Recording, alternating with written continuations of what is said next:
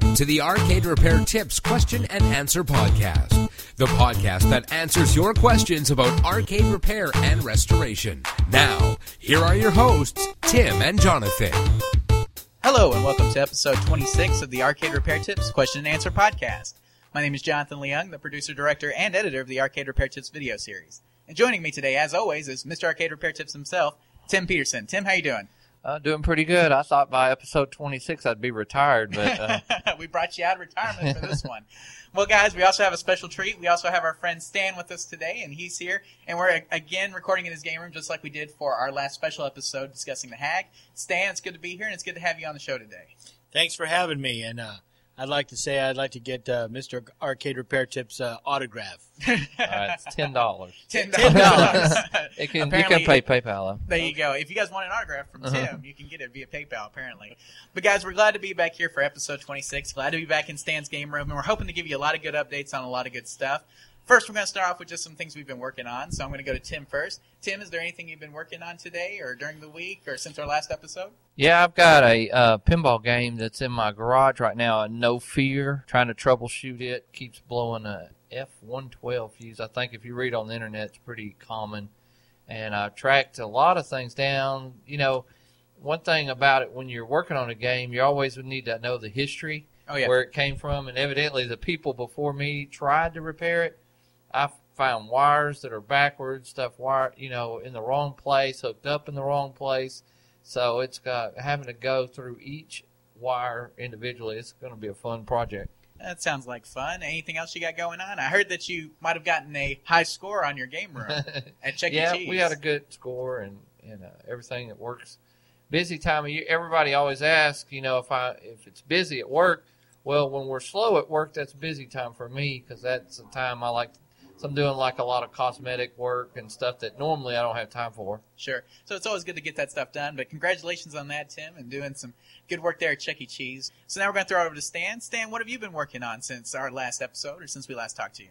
Well, I've actually got to work on something really cool that's been a little bit out of my norm video game. I've been working on a 1961 Seeburg jukebox, the AY160 version, and there's about 15 different vacuum tubes in it, maybe more. And so can I assume this is not a CD jukebox then? This is not a CD jukebox. This jukebox is a really pristine jukebox. It's not working in the living room of this lady that I know that her husband used to keep up, and he's passed away now. So I'm trying to bring it back to life for her so she can play all these records that she's got. It actually has a picture as the Artist of the Week jukebox, and one of the artists in it is a young Elvis Presley. And, wow. I'm so close to getting it working, but there's a lot of conversion that I'm having to learn to dial it back. It's kind of like dialing back to some of the older pinball machines. Right. When you're trying to work on those from working on some of the newer pinball machines. Well, let me ask you this. How much does it take per play? Is it 25 cents a play? Is it 10 cents? It's a nickel a play. Wow, nickel a play. 5 plays for a quarter. If you're ever curious about what era a game is, one of the good rule of thumbs is how much it costs to play. Oh, yeah. If it's 80s, it's probably around a quarter. 70s and 60s drop down to 10 cents. But if you got something that's a nickel or a penny, it's very old. You see a lot of electric mechanical pinball machines that are 10 cents to play, like when they first came out, I guess. In this case, 5 cents a nickel a play. I mean, obviously probably something that was at like the dance joint in those early eras where Elvis was around and everything. It's very cool. Anything else, Stan? That's just been consuming my time just reading the manuals and the troubleshooting guide. I was noticing that the Seeburg, man, they put out some great troubleshooting guides back in 1961. They took the time to really print off and really go through some of the troubleshooting techniques where you're using, a paper clip and you're using a D battery and all this great troubleshooting techniques that I would like to see today in some of the updated manuals that come out. I think the thing is back then those were fairly new, and so nobody knew how to work on them. And it's the same thing. We mentioned Atari the book, which is basically the Bible as far as Atari arcade game repair is concerned. And you think about that book, well, that's what that book was meant to be, was basically this manual for people who didn't know how to fix games. And I think with these early jukeboxes stands the same way, where you had Seeburg had to put out all this material, because, who else is going to put it out? It's not like there was a forum they could put it out on the internet. They had to give this information to people who bought their jukeboxes in order for them to keep those jukeboxes working. And so it's really good to be working on something different, though, especially something with vacuum tubes. That's really crazy. Yeah, that's nice. But anyway, well, let's go ahead and start by just making some little announcements and things. The first thing that I want to mention is that we have posted the HAG 2011 seminar videos. They're up on our YouTube page. And the two that we have up there, Tim, is the one with Joe Crookham on how to replace your old arcade cab, which he talks about, and he's from Classic Arcade Works. Of course, he builds the cabinets. We talked about him on the special HAG episode, for those who didn't listen to that. But we have that one, and we also had the one with John Costa on how to basically fix a pinball machine and fix very common problems. I believe the actual title is Pinball Shop and Repair Clinic. Right. And a lot of people seem like they got a lot of information about pinball machines from that seminar. I saw a lot of good comments on our YouTube page about that one. I definitely felt like it was one of the better ones there. I still wish we could have gotten the other seminar, but I think overall it was really good that we were able to capture those two. And if you guys want to go see them, you can check them out. The John Costa one is 45 minutes long, and because we've been members on YouTube for a while, we can now upload 45-minute videos. Oh, wow. So you'll see it in its full entirety, all 45 minutes, 47 minutes, whatever it is, of the John Costa Pinball Seminar. You guys check that out. It's great information there.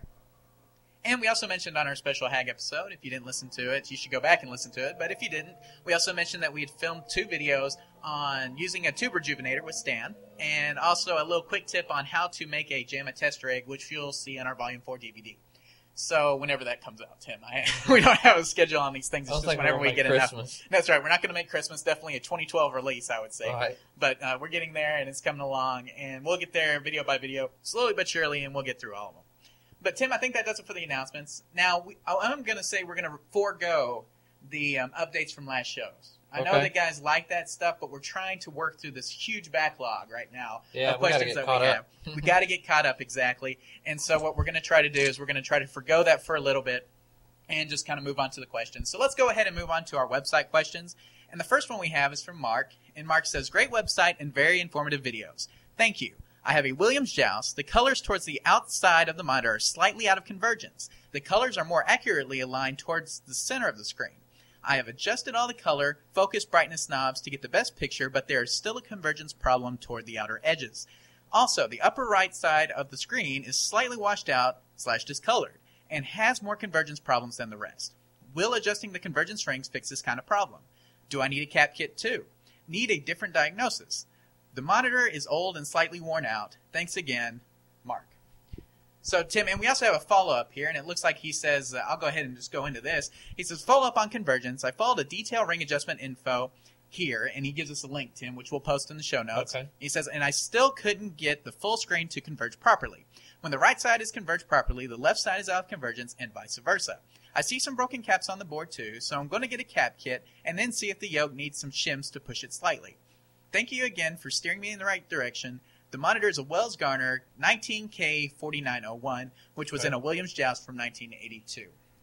Okay, so Stan and Tim, we got Mark here, and he's got a Joust, and actually I'm looking at a Joust right ahead of me that Stan has. Right. And so I'm going to go to Stan here. Stan, we're having some convergence issues, it sounds like. It sounds like he can get convergence on maybe one side of his monitor, but then it'll misalign on the other side. He's wondering if he needs a cap kit. What do you think? I've experienced the same problem that you are talking about, Mark. Not on my Joust, but the game behind you is my Moon Patrol, which is from the same era. Right, also the same Williams, very similar cabinet. I had the same convergence problems. You need to start with that cap kit, but you nailed it on the head with the shims because it is your convergence. My Williams Moon Patrol was doing the same thing, and I went through that procedure, and I couldn't get, if I got the right done where it converged, the color converged correctly, the left would be out. And I would turn the ring, the convergence rings, and it'd wash out the top right of the Williams logo or the numbers. And what fixed it was me shimming the yoke. So shim the yoke and do the cap kit, and you're on the right track right there. Sounds good. Tim, you have anything to add to what Stan just mentioned? Just for like this problem that he's going to run into, one thing we recommend in our videos, that's why we always recommend before you start messing with convergence rings to mark it, so you can at least get back to where you were. Yes. Because sometimes you try to fix it, you'll get worse. Right. And the more you try, the harder it gets. So at least sometimes you can get back to that starting place. So if you haven't watched our video on that, you need to make sure to mark it first before you do anything. Because those can be really tricky. But, yeah, I double agree on the shims. Okay. And I should mention we have a lot of experience with Wells Garner 4900 monitors as well. It seems like that's a very common monitor in classic games. And there's some good flowcharts, good information out there on that monitor in particular as well. But Mark, hopefully answers your question. Sounds like you do need to go ahead and do the cap kit, but also, like Stan mentioned, do some shims on that yoke. See if you can get a little bit better in convergence. I really like your comment about marking it, Tim. And I would even recommend to get 2 Sharpies, a black one and a red one, because on that plastic on those convergence rings, sometimes they'll wipe off because of dust or dirt. Then you're caught. So you make a good red line or blue line and a good black line, and then you can always get back to where you started from. That's what I do on mine. Sounds good. So, Mark, hopefully that answers your question. Good luck with going forward with your repair on this Williams Joust. Okay, let's move on to Caleb. Now, Caleb says, hello, I just bought a non-working MX5000 game in a Konami Frogger cabinet. I'm having problems with it working. When I plug it in, all it does is sit there with no indication of it working. The first time I heard a sound like when an old TV starts up, but now it does not give any noise at all. Please help. So, guys, we have Caleb here. Now, it sounds like he's hearing the old TV noise, which I assume is the static probably coming from when the game powers on, kind of that, like we said, that buzz that kind of happens. Tim, what do you think Caleb needs to go with his repair starting off? Well, it is an old TV in there. Basically, a TV tube is in there, and that's probably what he's hearing. So he can do a couple things. We go back to a lot of our basic troubleshooting videos. Sounds like that, he's not playing blind. So what you can do is turn the brightness all the way up on your monitor, which it's attached to your flyback. If you don't know where that is yet, you can watch some of our videos or contact us. But that'll let us know, is it getting power to his monitor? If he gets a white screen, it sounds more like he's not getting any image to his monitor, through his voltage or whatever. He needs to check his. We start at the plug, follow it from the wall, follow the power. Remember the acronym we learned, guys, ASAP. Always start at power. Always start at power. So we're going to start at power, make sure that his power supply is working. Stuff, but based on what he's sounding, it sounds like his monitor's kicking on. Or, he's getting that kind of sound, because that's exactly what it reminds me of. Remember turning on the old TV back in the day? I was telling my nephew the other day, we had remote control. It was called Tim. My dad said, hey, get up, boy. Channel. Yeah, get up, boy. Anyway, I remember that sound. It's still in video games, always brings me back to that place. Definitely. Stan, you have anything to add to that? As a matter of fact, because right over there is a Frogger. And there's a hum in my game room, and I'll tell you it's from my Frogger. And that hum is not just from the tube, but it's from the amplifier that's getting interference because they didn't shield it enough or whatever, but it actually has a hum. But I did see that after you turn it on the first time that it's now not coming on at all and making any noise. So you definitely need to start with your power supply. Check your fuses, check your power supply, check your plug, check everything like that to see what you got going on. Because a Frogger will work. My Frogger's working, and it still hums. It's just one of its little quirky things from its era. Now, before we go on, I do want to mention, he mentions that it sounds like it was conversion. Somebody converted to an MX5000. Have you ever heard of MX5000, either one of you? No. Me neither. That's okay. I guess it's some just generic JAMA game, like what you normally see. Time to make it a Frogger again. That's right. That's right. But I was sitting here just thinking, what is an MX5000? I am not for sure. But apparently it was one of those JAMA games that probably got converted to. But the good news is that if it was converted, it might have a switching power supply in it already too, which would be very helpful for him as far as, getting another game working in there or trying to troubleshoot the power as well. We have videos on that, Caleb, like Tim mentioned. So check out what Tim and Stan here mentioned. Remember the acronym ASAP, always start at power, and check out that power supply. Let us know what you find. Okay, guys, let's move on to Angela. Angela says, hi, I have a Centipede machine. Unfortunately, I left it operating without a surge protector during an electrical storm when I was out of town. When I came home, the screen was fried, jumping around, scrolling and such, and completely dark on about a quarter of the left side of the screen from top to bottom. When I adjusted the vertical size to just under the darkened sections, I was able to get the picture sharp and playing normally. However, this makes playing the game squeezed entirely into the center half of the monitor, and it appears stretched. What's broken? Is this an issue I can repair myself, or do I need to purchase a new monitor? Thanks for any help you can offer. Now, Tim, we always say that pretty much anything's fixable. Yeah. But some things, are more worth it than others, obviously. Sure. Here, she's actually asking, should I buy a new monitor, or is this one basically worth salvaging? What do you think? Well, generally, we're always going to try to salvage. Sure. If we can.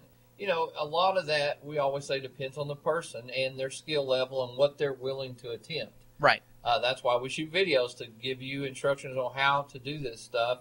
But, maybe you're going to keep it, if you're going to keep it forever, maybe you would want to invest in a new monitor or something. But having said that, look, I want to back up just a little bit further.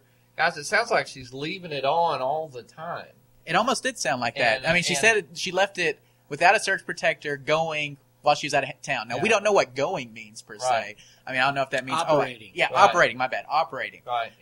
And maybe she hadn't listened to all of our podcasts. We're just reemphasize the point that we do not feel you should just leave your game on all the time. Number one, you can't be there if there is an electrical storm. Sure. But number two is they're not meant to.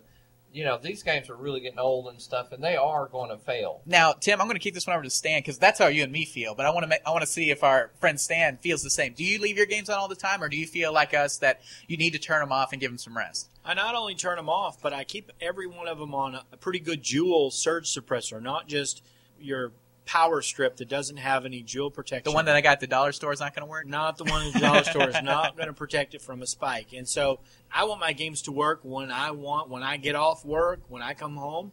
And so I don't leave them running when I'm not here because that's just to be the less time that they're going to run when I am available. Yeah. I keep it on a power strip, turn on the power strip, boom, turns on 4 games at once. Pretty simple. There you go. The point I'm trying to make is that it may have nothing to do with the electrical problem. Correct. Right. It sounds more like I've seen that on the Centipede. I know you guys have too. Yep. So here's the fix. So she definitely needs to do their cap kit on it now. Yes. Because those capacitors are 30 years old by now. Right. A lot of them. I doubt that monitor's been rebuilt or anything. So it's time to do a rebuild. And while you're there, here's what I'm going to recommend, that you go ahead and get the full kit from Bob Roberts. You do everything. Do a new flyback. Do it all while you're in there. And then if you want to keep that and you want to tackle it. Right. I think it's very doable. Like I said, we don't know Angela's skill level. But right. at the same time, if she watch our video, she can pick it up and do it. Now, you have a Centipede, Tim. Stan here has a Centipede. Any guesses as to what the monitor is in that Centipede? Oh, probably G07. I was thinking G07. Yeah, the one right behind me's got a G07 in it. I'm pretty sure yours has a G07 as well, yes. Tim. And so that's pretty common. I don't know if it's going to be in hers per se, but just looking at it, it seems like G07 is a common monitor. And just based on the information we have, guys, she also could be having a problem with her audio regulator board not pushing enough. Sure. Everything. So correct. You might want to rebuild that. But we're to throw it out here, we're talking about $50. Yeah. And a new monitor, couple $100. So there you go.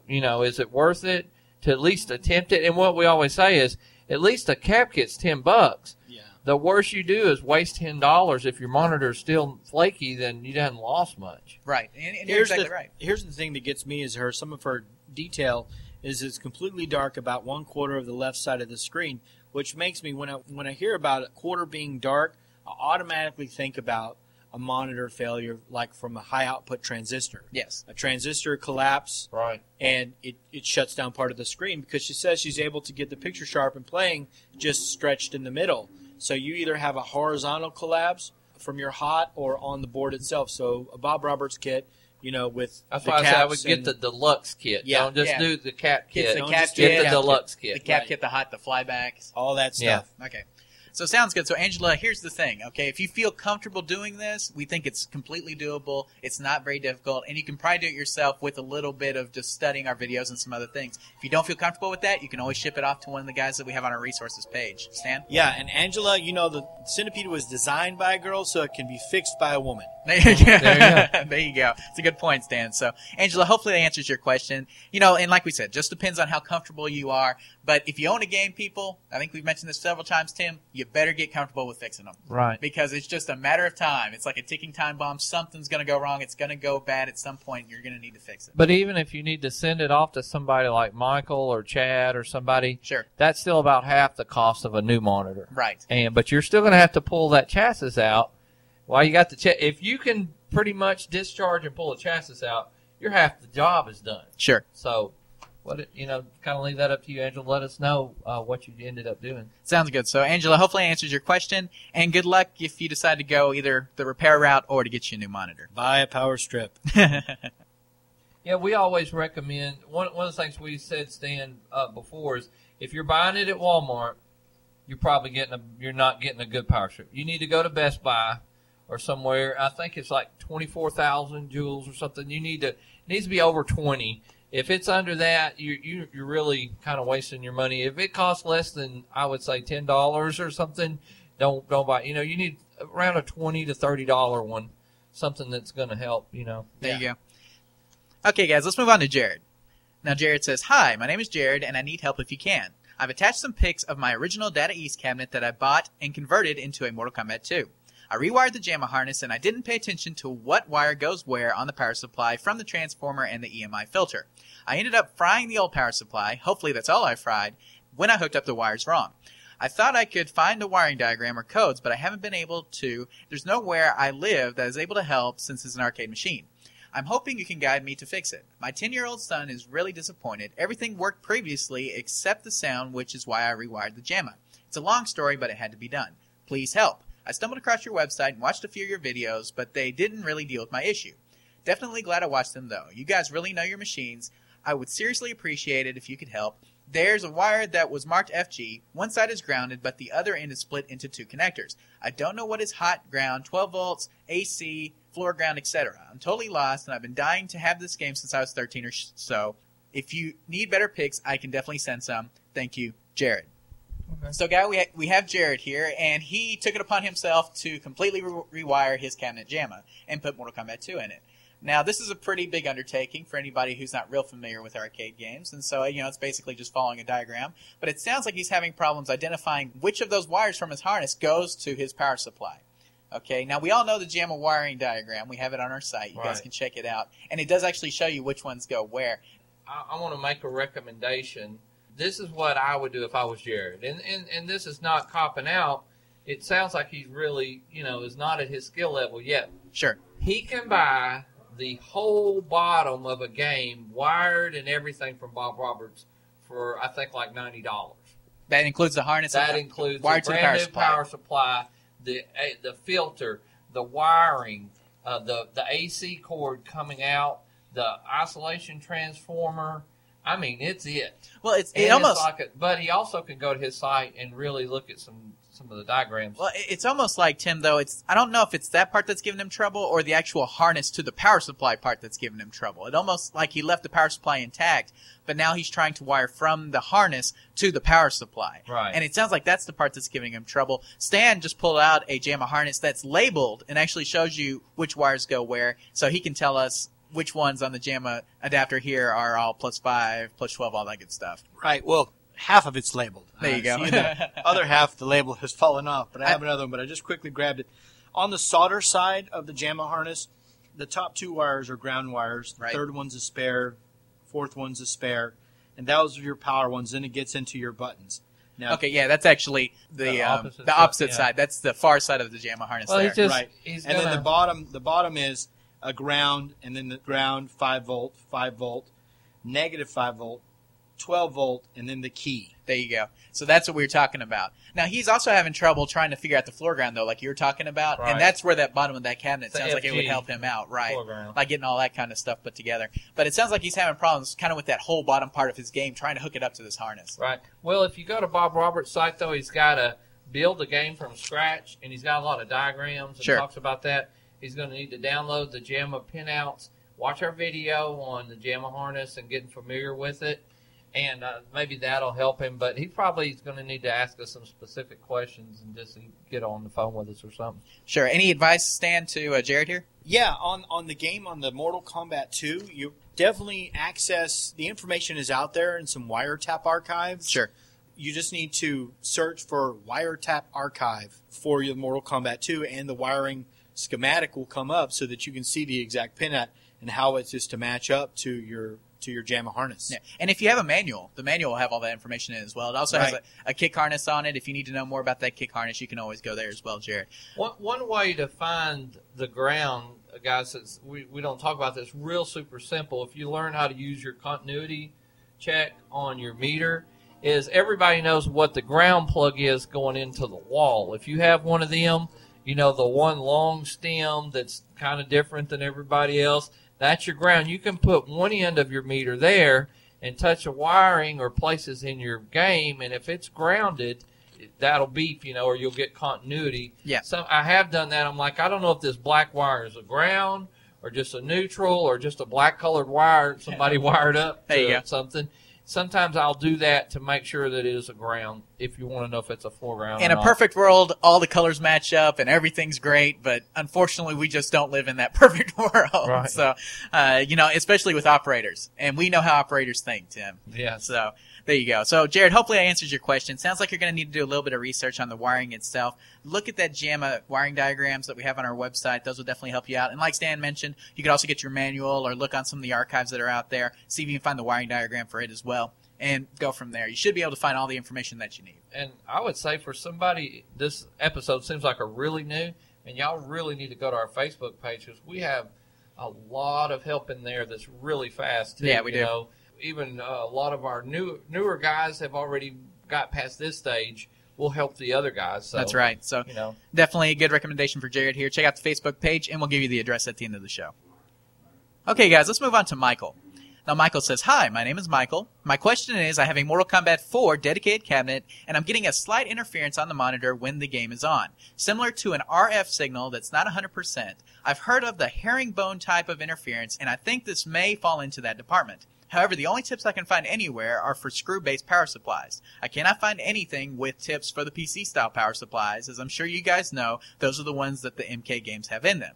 What can I do to clear this up? It's not really bad or anything, and sometimes it's not even there, but it can get annoying because I know it's there. Please, guys, hopefully you have some answers. Thank you a ton. Michael from Pittsburgh, Pennsylvania. P.S. Where has the podcast and the videos been? I feel like I'm going through withdrawal without the latest arcade repair tips. LOL. Thanks again, guys." Well, Michael, guess what? Here's a new podcast, and you're on it.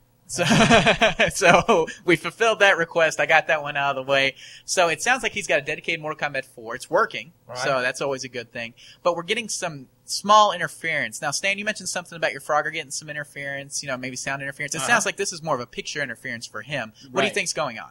Well, I don't know what's causing the interference, but I know how we can fix the interference. Okay. Pac-Man has that wave that comes through. Sure. That's the interference that's very similar to your herringbone type interference. Right. And you could, even though with the new power supply, you could still pre-power supply wire in a filtering system that's relatively cheap and easy to do, or you could do it off the back end of after it comes out of the power supply. Sure. Just like the filter system that you would use for a Pac-Man that would help reduce that interference. Okay. What about you, Tim? What do you think? Well, I'm thinking, Stan, do you remember when you had a Mortal Kombat? I don't remember, was it a 3 or 4? No, it was the Area 51. Area 51. I'm wondering what his cabinet looks like. And I have seen this. Okay, I can help you there. It's a dedicated Mortal Kombat 4. I used to have one, if you remember correctly. And, it looks like a Mortal Kombat cabinet. It has the full side art on the side, Quan Chi. Mortal Kombat cabinet. Does it have those big speakers on it like the Area 51 cabinet did? No, it doesn't have the big speakers. It's got one speaker up at the top underneath the marquee. That's about it. One thing I would say, and I have seen, I'm not sure this is his examples, watch your speakers in relation to your monitor. And everybody knows you put magnets around a monitor, they do some crazy, weird stuff. Well, psychedelic. Yeah. So anyway, your speaker has sometimes they overdo it with the speakers. Yeah. So I would remove the speaker from your game and see if you're still getting it, or if the sound is coming through your speaker. Sometimes it's in the speaker itself or where it's placed in the game. I would experiment with that a little bit. Okay, now, you mentioned a filter. I'm thinking maybe one of those EMI-type AC filters that we see. Yeah. He can definitely, like Stan said, wire that up between this PC power supply and his plug. Right. And it's very easy. Or on the other side of it. I've actually seen cabinets where guys have done that, where they've taken that and put that EMI filter in between their plug and that PC-style power supply cabinet. It's just a little added extra filtration to clear it up, clear up any kind of wave or anything like that. But, what's causing it is what the thing is. Yeah. And I'm wondering, I was sitting here thinking about it, even though that it's the new PC-style power supply, everything has a shelf life. Yep. And so if we're starting to see some of it wear and tear like I did in my Pac-Man before I changed my fuse block and changed my filter to clear that up, I wonder if there's some parts in your power supply itself that might be starting to wane a little bit. So thinking of Mortal Kombat 4, what's that, around 1996 or so? Mm-hmm. So probably about 15 years old at this point. Yeah, you could run some tests by getting another power supply, or just popping one off and putting one in if you have something handy laying around. Not everybody has extra power supplies laying around. I'm going to remember that. And PC-style power supplies are typically a little bit more expensive. They're going to run you not more than $100 usually, but usually right around that mark, like $80 or $90, depending on where you order them from. And so it might be hard for him to get one. Now, Hap will sell one specifically for that game. Yeah, I think I remember that. Yeah, just say, I have a Mortal Kombat 4 dedicated. They will sell you the one that was supposed to go with that game more than likely. There you go. So our advice to Michael is maybe use an EMI type AC filter on it. Look at maybe replacing the power supply as a whole. And like Tim said, you could also try seeing if there's any speaker interference as well. I know those things have a really good sound system in them because I remember it has like a little logo and everything, but I can't remember what that is. So it definitely could be that as well. But Michael, hopefully that at least gives you some ideas as to what might be causing the interference that you're experiencing. And just keep us updated. Let us know if you end up solving the issue. Okay, from Michael to Mike. Okay, so we just shortened him a bit, but actually a different Mike, and he says, I have an original Galaga game. The gameplay's fine, but the audio has a steady pulsing thump. After the game has been on 10 or 20 minutes, the audio will sometimes begin to get raspy and distorted. Any thoughts on what might be the cause/fix? Okay, so we're talking about a Galaga, everybody's favorite game, you know. It's always the one with the ships, you know. They never call it Galaga, though, do they? It's always, that's the one with the ships, and you can get sucked up by the thing, get the double ship. And, what's the name of it? Yeah, it's a good something. Galpus, whatever. No, it's not a... But anyway, we got the Galaga here. And Tim, I'm going to go to you first on this one. What do you think's causing the steady thump? How do you think that Mike can fix this issue? Well, it sounds like it could be on board as the Galaga board itself.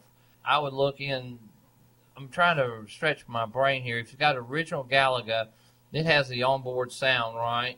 So find where your volume, you're able to turn the volume up. Look for any capacitors, transistors in that area, cold solder joints, such like that. Sometimes that will clear it up. But again, we're talking about a midway cabinet.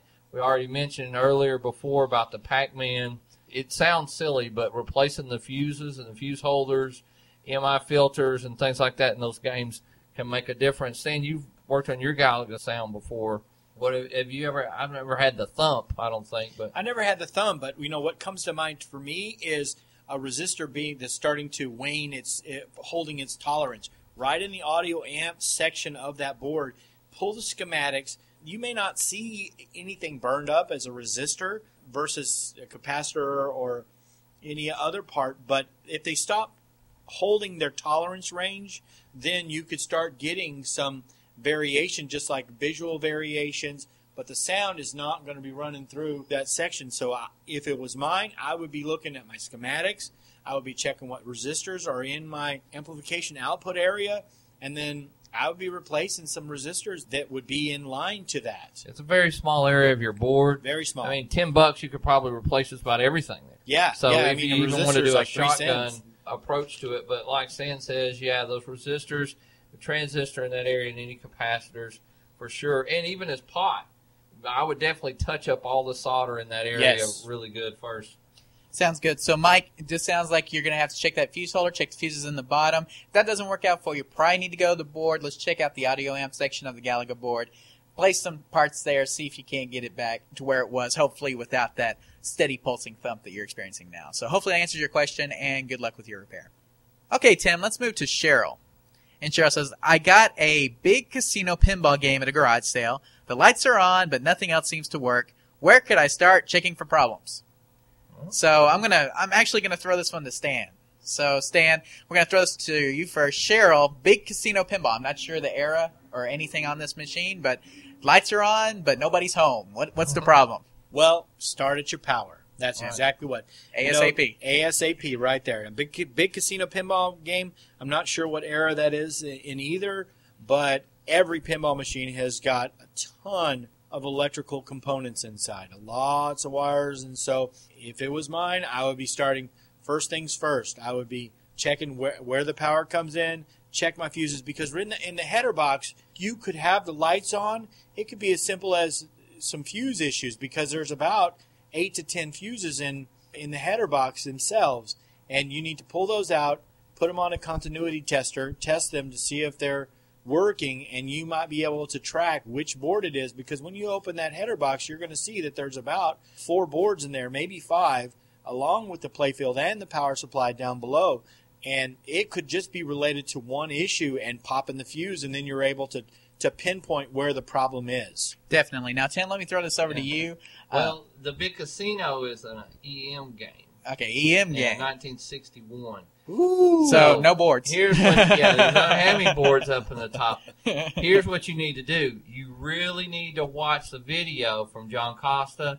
You need to email him. And maybe we could post, I guess John probably wouldn't care if we posted his email. And that gets way back there into the, just above the vacuum tubes. What year was this game from? It looks like July 1961. It's a one-player game. But, that's like that Seaberg I'm working on right now. There are, in the EM games, guys, there are a bunch of fuses right inside past the coin door. ASAP. So I would check the fuses first. Then, we could do a whole 10 shows on EM games, and it's really not our area of expertise anyway, but at the same time, that's where we would start. Yeah, and power is power. So That's whether right. if it's an EM game or a new solid-state game, whatever, it's still power is power. So you need to start where it's breaking down. Get out there. Don't visually inspect those fuses. Pull them out. Put them on a little tester, continuity tester, and then try to get the schematics because you don't know what somebody else has put back in there. It may not be the right fuse, and it may be popping every time because it's too low of a value, or it might be too high. So try to find out the right value and put the right value back in. Also, one thing I know about from working on EM games, make sure it has a ball in there and it has the right number of balls. If there is not a ball sitting in there, then it won't. Also, he didn't say he tried to coin it up. Those switches, you need to get some coins, some dimes, and actually try to coin it up because if you try to flick them with your hand, they'll break. They're really old school switches I was about to say, tough. most of the problems it seems like we see with Probably not on free play. Yeah, most of the problems we see with the EM games, it always seems like are like reels sticking or parts sticking because it seems like it'll go through as far He's as it getting can nothing, and then though. get exactly. He's saying he's getting nothing, which seems like very uncommon for an EM game, Right. unless it is like a fuse like Stan was talking about earlier. Yeah, Cheryl, I like to go to the garage sales that you go to, where She didn't say how pinball much. machines. Yeah, she didn't say how much she paid for Well, it, yeah. so we don't know. But sure, hopefully that at least gives you an idea of where to start on your game. Now, guys, sticking with the 1960s pinball theme, we're going to move to another question. And the guy didn't leave his name, but it's DM Nantel is what we're going to call him because that Okay. was his email address. I'm not going to say what the other part of it was. DM Nantel. That's Come right. on down. And he says, I have a 1964 Shipmates pinball machine, model SL3, made by Gottlieb. I cannot get the tilt to go off after starting a new game. Thanks for any help. So this is just a case, guys, of a sticking tilt. Tim, what do Right. we do when we have a tilt switch that's sticking? Well, the way that an old school one works, if you look in the left side of the game, kind of looks like it's dangling down, kind of like a hanging from a bell, most of them are. He needs to make sure that he can take that thing out of his game if Yeah. he wants to. Sure. The quick fix. Take it out. But it's probably just touching the sides or something. I'm not 100% said EMs are not my specialty, but I've seen them. It sounds like he can play a game and then it tilts. Or does he tilt it when he's playing the game and then can't get it going again? He might be one of these guys who likes to shake it. Yeah, might shake it. Or the legs are not level. Yeah, the could be rocking. little feet are not level, and so your tilt mechanism is already leaning a little bit because Tim's right that it's like a bell. It's this weight that sits through this round hole about the size of a $50 with this shaft, and if it touches the side, it's going to tilt. And so if it's leaning on there, it's always going to tilt. So that's where I'd look for your tilt mechanism, right inside the coin door. Yeah, everybody's seen like the inside of a big bell, how the thing dangles and hits the sides of the bell. That's kind of what's like this is like. When you shake it, when it hits the sides, then it tilts and lets it know, or shorts, and completes the circuit and lets it know. Or he could have a stuck relay down in the bottom of his game. There's a bunch of those, and hopefully it's labeled or whatever. But we're going to have to start there and see, and maybe get a few more questions from him and see where he's at. Yeah, those relays are notoriously for getting carbon buildup, getting dirty, getting stuck. I'm just leaning towards the tilt mechanism or the wiring or something over there, the fact that it sounds like he can play it. Right. Otherwise, if it was a relay or something, you'd think it would never get past that point, unless it's only when he does tilt it, he can't get past that point. Yeah, he says, I cannot get that the tilt. could be a relay. He says, I cannot get the tilt to go off after starting a new game. So it sounds like he's playing through one game and he's trying to start a new game, and that's when it tilts like in the old game, and then it won't restart. Of course, I don't know. Those old games like that, I don't think the tilt resets. Maybe you actually do have to turn it off and turn it back on after the tilt goes off. I'm not for sure on that. Yeah. Because, again, EM definitely not our specialty. Right. But he definitely needs to email John Costa, too, or somebody listening. If you know, why don't you get in contact? There's just some EM's not our specialty, but, be careful when you buy one at a garage sale. They are tough to work on. For all we know, though, Cheryl, what we were talking about earlier, she got hers for $10. $20 for $10. Yeah. So it's definitely worth it for that. Running Man show. I'd buy that for $1. So DM Nattel. Hopefully that at least gives you some ideas of where to start. I think you really just need to really take a look at that tilt mechanism like Tim was talking about. Check that out. See if there's anything going on there. Yeah, you can also check for relays and things like that as well. But hopefully that answers your question, and good luck with your repair. Okay, guys, let's move on to Dave. Now, Dave says, I have a Wells Gardner 27D9204 monitor that I'm trying to repair. It seems like it is having the same problem you described in this video on monitor collapse. When I turn the monitor on, there is a bright line going across the center line of the monitor, but there is an image above and below that bright line. The image is very distorted, and the image is also kind of bouncing up and down with lines also. I seem to have all kinds of issues. Do you think it's worth trying to attempt a repair on this monitor? I found the vertical IC on eBay, TDA8172, which I assume is the part number he's looking at, and it seems easy to replace. Also, one more question. After I discharge the tube, should I remove the anode wire from the tube or leave it in? Thanks a lot for the awesome resource, Dave. We get some really interesting questions. This is a good batch right here, and I think these are mostly from, August? I think this is the time frame that we're getting right here as far as the backlog goes. But Dave has a 9204, which is a newer style Wells Gardner monitor. Right. And one that we're not really fond of working on a lot, but we do definitely do work on. D9200 than a Cortex. Oh, sure. Then the K word, right? Yeah. Well, another thing, and let me throw this out there real quick. He can still call Wells Gardner on this guy. Yeah, that's true. So they will help him. But to tackle them a couple at a time, do I think it's worth trying to fix? Well, sure, especially if it's just an IC chip. And as new a monitor as this is, yes, definitely. And it's a good-looking monitor when it's working, and the colors and everything are really good. Yes. So, yes, it's worth it. And before I got down to that part, I was thinking it's probably his IC chip. Yeah. They're notorious for that. There's also some other things that Wells Gardner can help you with if you need to, but I would start there. But he asked, when he discharges the tube, should he take the anode wire all the way out? And I assume he's talking right on the flyback in? Yeah. Normally, no. I mean, not when you're just doing a discharge. Not when you're doing a discharge. Once you get it out. I'll take that over to the stand. Here's something. Well, here's something that I will tell people that you may not understand. Everybody thinks it's the anode part that's going to shock you. Right. It's not. It's the hole up there in your tube where it's still holding the charge. Yeah. Stan would touch that with his tongue. I would. But, he would lose all of his hair if he touched his nose or anything up near that tube. So it's the hole. You guys know this, I know, but a lot of people, I didn't know that for the longest time. I'm very careful. I would take off the suction cup, and not that it won't carry a charge, but where you run the risk of getting shocked is a watch or a ring or something getting up around that tube area where the hole was left up there. Guys, that's where you will get where you need to be doing the discharge.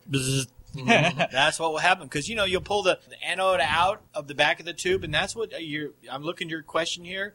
It says after you discharge the tube, should I remove the anode wire from the tube or leave it in? You want to take that out. Okay. I misunderstood. Yeah, you want to take it out. You want to take that out. You got to take it out. But you want to also run your discharger in that hole because when you take it out and if you go grab that monitor, like to carry it or something, if you're working on it on the bench and you bear hug it, it is going to pop you. Yep. So you need to make sure that you discharge the tube itself because the inside of that tube is still carrying a charge like a Super D battery, like a big, big, big one.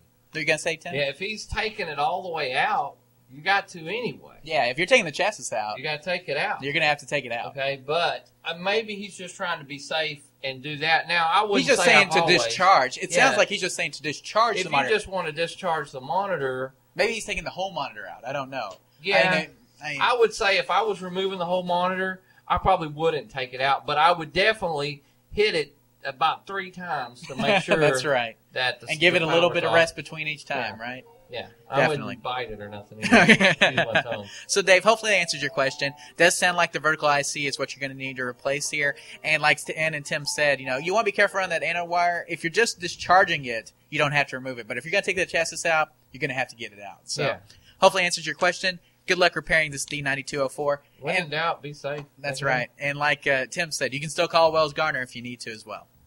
Okay, guys, let's move on to Dylan. And Dylan says, hello, I have a Neo Geo MVS cabinet with a Pentronic 25-inch monitor and a CH288 chassis. In addition to the horizontal width problem, I am also having a problem where the monitor doesn't display the top third of the screen, such that I can't see the stats bars, game scores, etc. It also appears that there's a small black line about 1 millimeter thick bisecting horizontally the top third of where the display is cut off. Does this sound at all familiar? I tried to adjust the potentiometers from the remote board in the back of the chassis itself, but no luck. Warm regards. So we got Dylan here, and the first thing he tried was the adjustments, and guys, I just don't think this is going to be adjustable. It just doesn't sound like this issue is an adjustment issue. What he's calling horizontal is probably actually a vertical. Right. And so he needs to do a cap kit number 1. That may solve 99% of his problems. Sure. Yes. But if it doesn't take care of everything, then he needs to look at his vertical IC, those areas like that. But it sounds probably a vertical collapse. Horizontal collapses when they go, they're gone. Yeah, and if you haven't read our post on, talking about monitor collapse issues, if you haven't read that post, you need to go, because we actually have examples of like vertical collapse on a vertical monitor, vertical collapse on horizontal monitor, and what it looks like, so you guys can actually see the difference. And it actually talks about how to identify each of them. So in Dylan's case, I would definitely check out that. But he sure needs to do a cap kit. Start, bam. Always good to start there. Yeah, but I think he's going to need the IC too. Mm-hmm. Yeah, if I walked up on this monitor and saw those problems that you're having, Dylan, the first thing in my head is like, okay, I'm going to buy a $5 cap kit. $7 cap kit or whatever they're costing now. Yeah. And do it and go from there, because 45 minutes of my time and I'm solving half the problems, and then I'm able to troubleshoot from there. Good point, Stan. So hopefully answers your question, Dylan. It does sound like you probably need to do a cap kit on this monitor. Might need a vertical IC. Try the cap kit first. Let us know how it ends up. Try the vertical IC after that if it's still an issue. Okay, guys, let's move to Steve. And this is kind of in relation to one of the questions we were just talking about. When is it actually required that you discharge the monitor? If I'm replacing the power cord or patching wires in the between circuit boards, do I need to do this? Well, so I'm actually going to throw this to Stan first, Tim. I'm going to let Stan get his in here. So, Stan, would you discharge the monitor if you're replacing the power cord or patching wires in between the circuit boards? I would not discharge the monitor if I'm doing that. I'm not going to discharge the monitor. I'm not going to touch that suction cup with anything unless I absolutely have to. So you don't need to be that cautious. It's good to be cautious, but that may be just a little overcautious, because you're asking for, you're inviting electrical shock at that point because you're going after it to discharge it. You might as well be licking the tube at this point. So it's actually not required that you discharge it when you're replacing a power cord or patching wires in there. But I always do when I go down to my local restaurant. I just come and discharge my monitor just for fun. That's right. What do you think, Tim? You got anything to add? There you go. You have anything to add? Well, I would say from about the length of your hand down to your elbow, if you're within that distance working around your monitor, I could see, being safe. That's okay. But if you're about 18 inches or more away from the monitor, not even remotely in that area, then don't worry about it. I think it's fine. I'll give you an example of where I might discharge the monitor. The power's off. Yeah, where I might discharge the monitor even though I'm not working on the monitor is if I was working on a speaker in the top of a game and it was right above the monitor or something to that effect. I might discharge the monitor just because I don't want to accidentally, hit my watch or whatever it is up against. Good point. But I mean, other than that, I'm with you guys. I don't think that there's, any written rule, but as long as you're not too close around the monitor, you're probably okay. The 18 inches seems like a good rule. I guess we'll go by that. So hopefully answers your question here, Steve. That was a pretty easy one, Tim. Not too bad. And so, let us know how it goes if you do end up discharging one just for fun. Maybe he goes around just discharging monitors. I don't know. Just go to the TV, go to Best Buy, and just start discharging everything. I don't know how many tubes you're going to find there anymore, though. Discharge the LCD. There you go. So, Steve, hopefully they answered your question, and good luck with all your future repairs.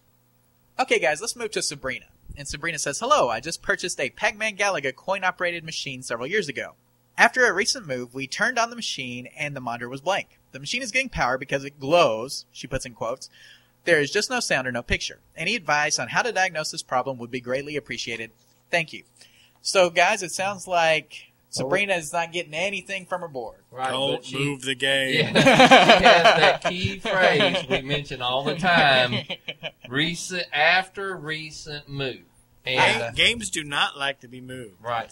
Well, Sabrina doesn't say where she's from, but, guys, we live in Texas. If we drive our pickup or our truck across the street, we're going to hit 15 potholes. That's about right. And everything in there probably come disconnected. That's right. But even us, we've moved games across the game room and stuff has happened. So I don't think it's going to be that serious, Sabrina, especially since it was working. But you need to watch our videos on checking ASAP. ASAP. Start at power, but check your connections really good. And it could just blow a fuse or something too. Definitely. Yeah, I would say definitely start with the connections. My Pac-Man is kind of fickle like that when I move it, so I don't try to move it.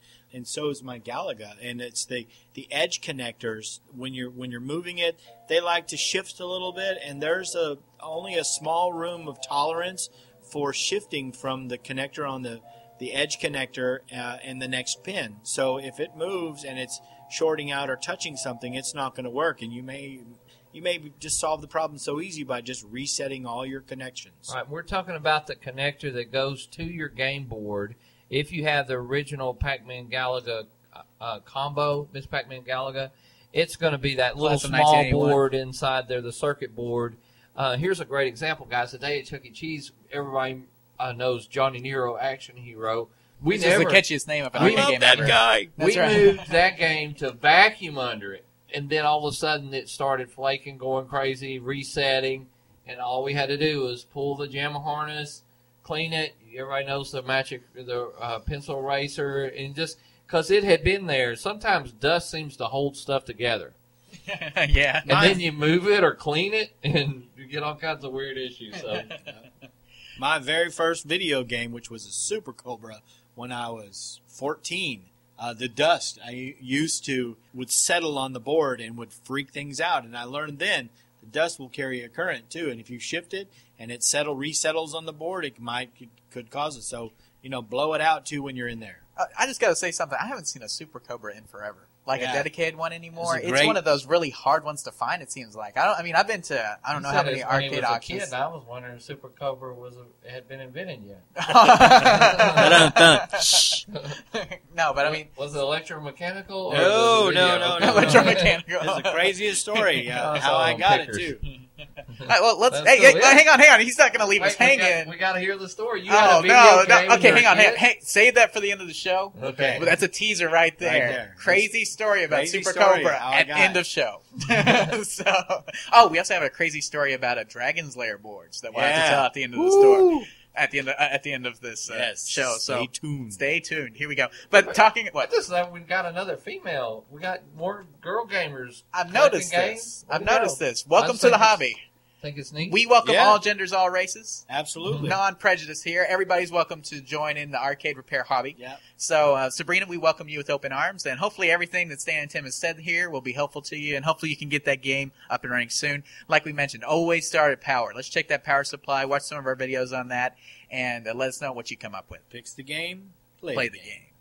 Okay, guys, let's move to James. Now, James says, "Howdy, I'm James, and I recently got a Beachhead 2000 machine. The monitor just kind of faded to black. I adjusted the screen control, and you can get an image, but it appears rotated about 15 to 20 degrees. Also, it's all red on the left, blue in the middle, and green on the right. I'm brand new to arcade monitor repair and was wondering if you guys could help. Is this just a cat problem or something more serious? Thanks, James." It's the Metallica version. That's right. Well, actually, Tim, just what he's talking about, it really sounds like the yoke is off-center. It does a little bit. Yeah, I mean, it just hit me. Like, I'm sitting here and I'm reading the question. I'm thinking the yoke is off for sure. Yeah, the red to the left, the blue 15 to 20 degree tilt almost just clicks in my head immediately. Oh, probably need to take a look at that yoke immediately and get it back on center. Now, this happens a lot of times, guys, if we transport monitors or when we transport games, that yoke will come loose a little bit and will kind of tilt. And it seems like in this case that James probably has this little bit of tilt that he's got. Guys, do you have any other thoughts besides maybe the yoke? Any other issues that might be causing this? I'd have to agree. I think it's the yoke too. That yoke, did the convergence rings get bumped and then the whole thing got shifted and it caused something like that? Or, if there was nothing that happened to it, then it's definitely going to be a good place to start with a capacitor kit. It's weird that he says it kind of faded to black. And then he adjusted the controls and he gets the image. I don't think this wouldn't be something that was gradual. This would be, I would think, either because the game was moved in a certain way or the monitor was bumped or something to that effect. Yeah. Now, I don't know for sure. Tim, what do you think? I think maybe, what's his name? Steve could have come by and just discharged it. That's right. The run by discharging. And he bumped it while he was in there. No, that would be the question I would ask James. Did this happen gradually or right after a move or something? Or Sure. Somebody playing football in the house or something and hit it, or I would really like to know those things. But if you're going to keep it, you might as well go ahead and do a cap kit. Yeah. But you need to watch our video on convergence rings and stuff, and look at that yoke and make sure it didn't slip. Yeah, and I think that's the biggest thing here. So, James, hopefully answers your question. Sounds like you're going to have to do a little bit of a yoke adjustment and maybe a cap kit on this as well. The convergence is a big clue right there, I think. Yeah. Like Stan was 15-degree saying. tilt. Right, exactly. And the 15-degree tilt, that something's wrong with the yoke and the convergence rings. So you might have to mess a little bit with the yoke and the convergence rings to get it to where you like it. And hopefully, between those, you can get it back to where it was. So good luck with your repair, and let us know how it's going. Okay, guys, from one James to another James. We got another James here, and he says, "Hey, I was wondering about what appears to be a screen issue on my arcade machine I just got. I'm new to this, so I'm not really sure what's wrong. I'll link you to a video of the performance of the machine. The line shows actual objects moving. I see bricks and that from Arkanoid, and sound works as well, but I'm not sure about the screen and why it's squished." James from Amherst, Nova Scotia, Canada. So we got a Canadian aid. Hey. So, okay. I have an Arkanoid right now. It's just up the street, and it was my wife's favorite game. She could play the heck out of it and get to the kill screen on it. The only game that I kept around until she beat it, and then I sent it up to the youth, to the church, up to the youth building for the kids to play. Okay, so Stan and Tim, did you guys have a chance to see the video that James shot of his Arkanoid by chance? Yeah, and I would Sure did. I'm going to say that would make a really very difficult high. I'd like to see Melissa play it on 2 inches wide like that. See how good she is. I think she could still get to that kill screen. Well, Stan also has an Arkanoid. So, Stan, why don't we start with you? What does this problem look like? It's a vertical collapse. We gotta work on getting you a better camera or something. You need to enter some drawings, some sweepstakes, something to get you a better camera. Well, it was poor quality, but we could at least tell what the problem was. We could. So he did his job there. Yeah, you got us the video, which is what was important, and we were looking at it, and as soon as we looked at it, we were all like, vertical collapse. So your video was able to pay for itself for you. There you go. So, Tim, what does James need to do to fix that vertical collapse? Well, he needs to start with a cap kit and he needs to specifically look. I would just do the whole monitor while you're there, but those vertical capacitors in there, and probably his vertical IC is bad. If he's not quite sure where that is, this is the best way that I know, guys. If you look from your yoke, you'll have a set of wires going down. Trace the yellow wire. Okay. And try to find where the yellow wire is going to be close to where that thing plugs in, is what Michael says. So that's a good tip, to just try to find the vertical section of your monitor. And sometimes you can find the IC. We don't know what kind of monitor he has. No, we don't. We just know that's in an Arkanoid. Right. So it's probably something that's pretty common, I'd imagine, Tim. Right. 4600, 4900, we G07. need to find out, though, what kind we can kind of help him. Or he can email Bob Roberts and say, here's what I got. The guy said that I need a vertical chip or a vertical IC and the capacitors. Sounds good. So James, hopefully that answers your question. Sounds like you are having vertical issues. You will need to replace the vertical IC and pretty much all the caps are in that vertical section. Like Tim and Stan said, start with that cap kit and just try it out from there, and then move on to the vertical IC after that. And hopefully that will get your Arkanoid back up and running.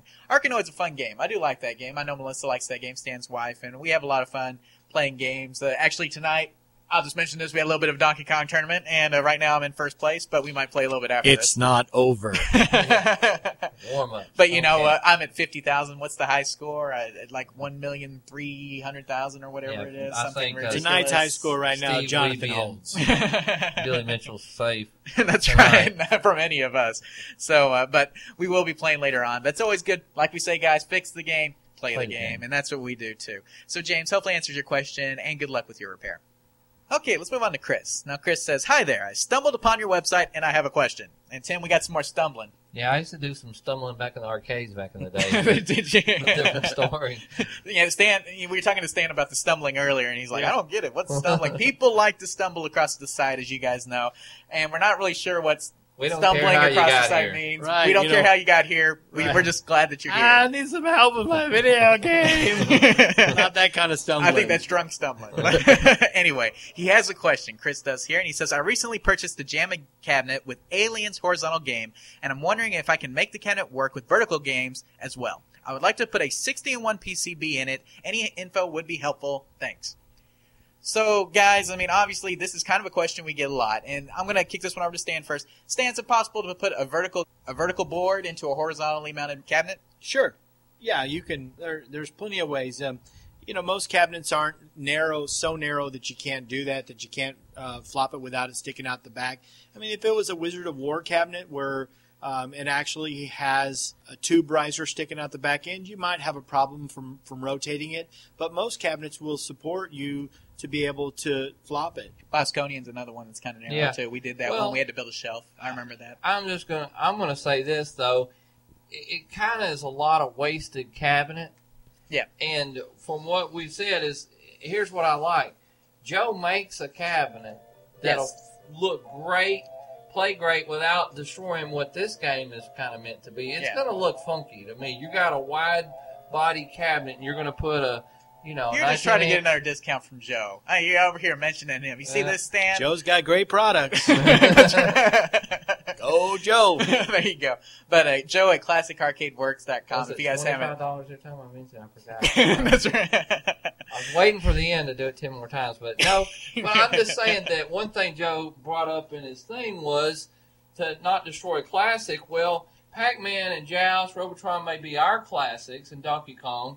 But this game right there is somebody else's classic. That's true. But, and you're kind of making it into a 60-in-1. It may be a generic cab. Just it's going to look funky, and you're going to have to fill in those sides with something. You're going to have to make some bezel. It's a lot of work. I see your point, Tim, because I tell you, I was sitting here thinking, hey, it's just an Aliens game, but that's somebody else's classic game. Donkey Kong is my classic game, and so if to do it to a Donkey Kong would be sacrilegious. I mean, you would need to go to church after that. But repent of your sin, right? Yeah, repent for destroying a classic game. But that's a very good point. That's a really good perspective that I didn't think about. That Aliens might be someone else's classic. Somebody would love to have that game. The only thing I'm thinking, though, is that he says it's just a JAMA cabinet. Okay. He's saying JAMA cabinet. And, Tim, you remember we actually got, I think it was a Miss Pac-Man with a 25-inch monitor in it that was actually able, the way that the monitor mounted, you could flip the monitor and bolt it right back in to horizontal. And we ended up making a Tekken Tag tournament out of it for our route. That'd be another thing I'm going to recommend. If he's going to do that, make sure it's a 25-inch monitor. Yeah, that's exactly what I was worth thinking. it. Yeah. Because if you do like a 19 in there, it's just going to look teeny silly. tiny. Yeah. But a 25-inch monitor will make it look good. Yeah. Well, it just depends. Like I said, I think he just wants to be able to flip the monitor, and it really depends on the cabinet as to how hard that task is going to be. Yeah. With him rotating the monitor 90 degrees, if it's one of those where it's just not meant to do that, you're probably going to have to build a whole new mounting system to do it. And like Stan and Tim says, there might be somebody out there who really, really wants an Aliens game, and it might be better for you to just go ahead and trade. Put on Craigslist in your area. Say, hey, I've got this Aliens arcade machine. Just want to trade it for a working 19-inch upright cabinet or whatever it is, vertically mounted cabinet. And I'm sure somebody would evenly trade you. And now, if you want one with a 25-inch monitor, you specify that. I want one with a vertical 25-inch monitor in it, and I'll trade even with you. That's a great point. And so, it might be a better way to do it instead of trying to basically fit a square peg into a round hole. Right. You just get so many of these 60-in-1s and everything. Oh, I know. But you look at the games you're going to be playing, and they just won't look right. Yeah. That's the biggest thing. But I think for Chris here, it might just be better for him to go ahead and do a trade, or just depending on the cabinet, he might be able to just easily switch it around. You just never know. So, Chris, you might take a look at your cabinet, assess how difficult it's going to be for you to switch that horizontal monitor to vertical. And if it's going to be pretty difficult, go ahead and just put it on Craigslist, see if you can get a trade from You're not going to go to Arcade Hell for that, but you don't want to head in that direction. That's right. You want to keep going in You'll the good need direction, arcade the communion. restoration. That's Yeah. right. Exactly. So, Chris, hopefully that answers your question, and good luck with whichever route you decide to take. Okay, guys, let's move to Angelo. Angelo says, what can be the reason for my Superman game to have graphics glitches like this? See photo. Can it be fixed? Now, guys, I know you probably didn't see the photo, but I'll describe it to you. It actually had the game over on, and all of the text was on the screen, but all the rest of the character sprites looked like blocks, which makes me think ROMs. ROM issue. Yeah, and as soon as I saw the picture, I thought ROM issue. Right. And I know the guys at Hobby ROMs, Stefan, will burn your ROMs for pretty much any game, and he might have to get a hold of Stefan in order to get the ROMs for the Superman game. I don't think that they're rare or anything. I think that they're pretty easy. They're available in MAME and everything, so he should be able to get his hands on them. But first he needs to clean them and push in on the ones he's got. And Yeah. everything. Oh, definitely. That's a good point, Absolutely. Tim. You definitely don't want to go replacing them if you don't have to. Right. Get yourself an IC chip puller, pull them out, and with a nice soft little brush. You brush those legs very carefully, and you get off some of that carbon buildup and reseat them all. And if you're not sure which ones are the ROMs, they probably are the socketed chips on there.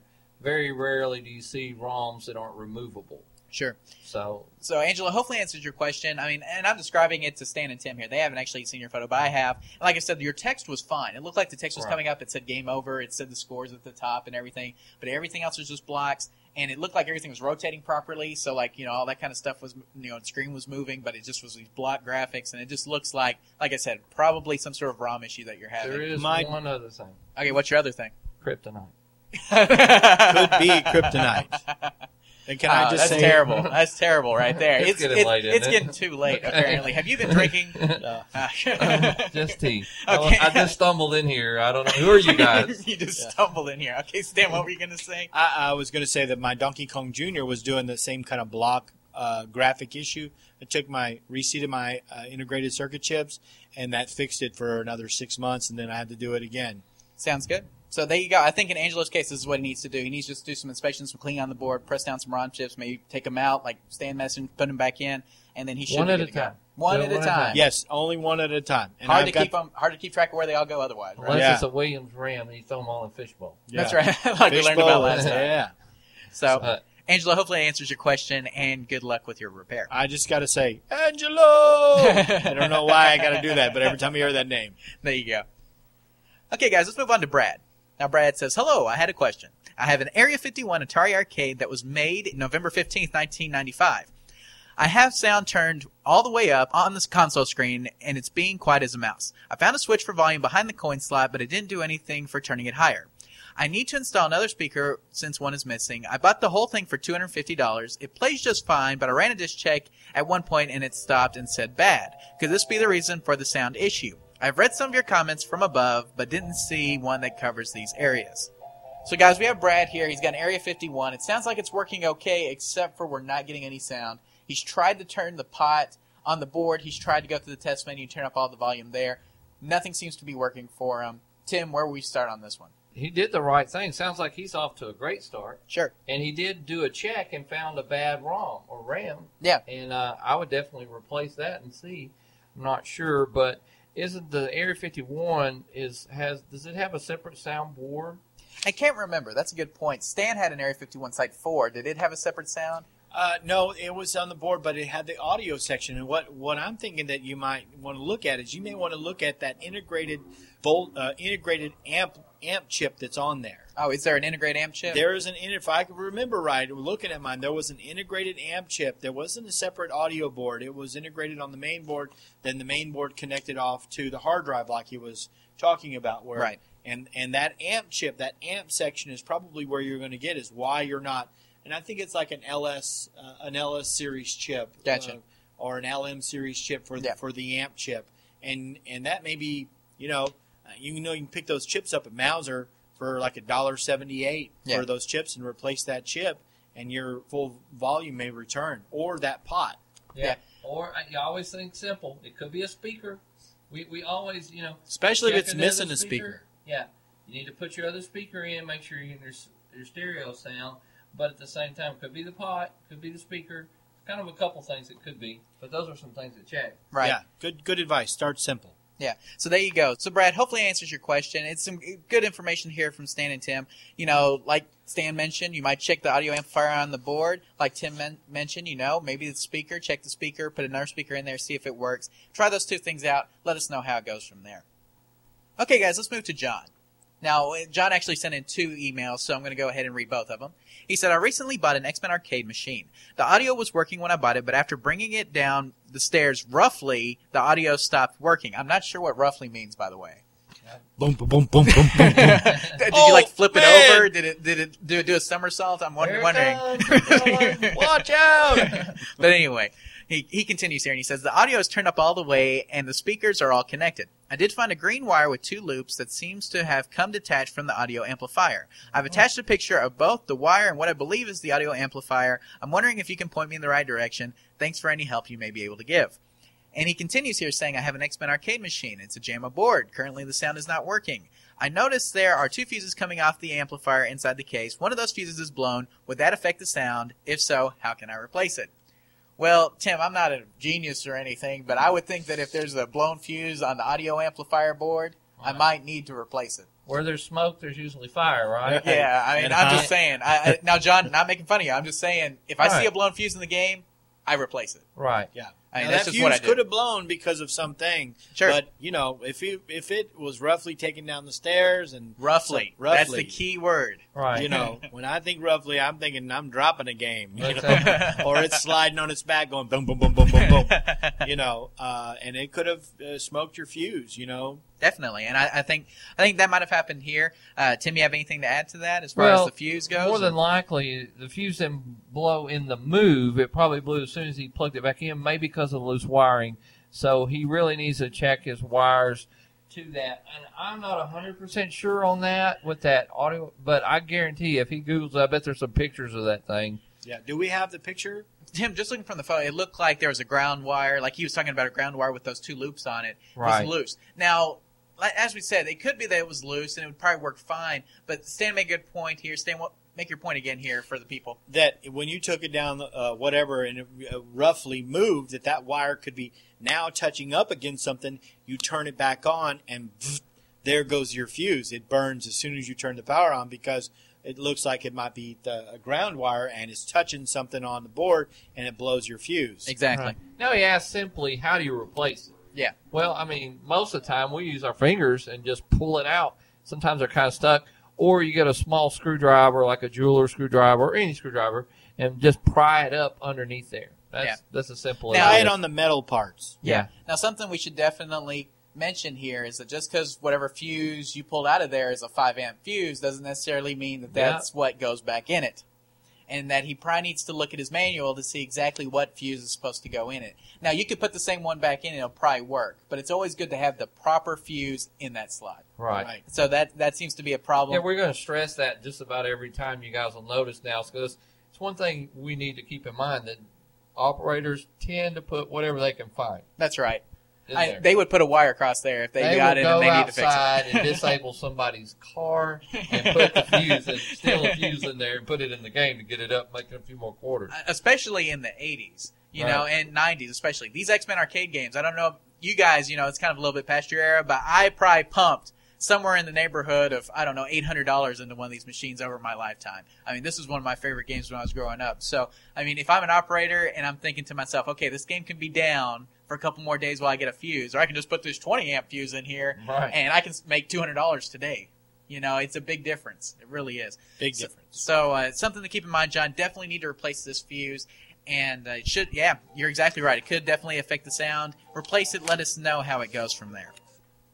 Okay, guys. Well, let's move to Terrell or Terrell. I don't know if I'm accenting that right or whatever. Right.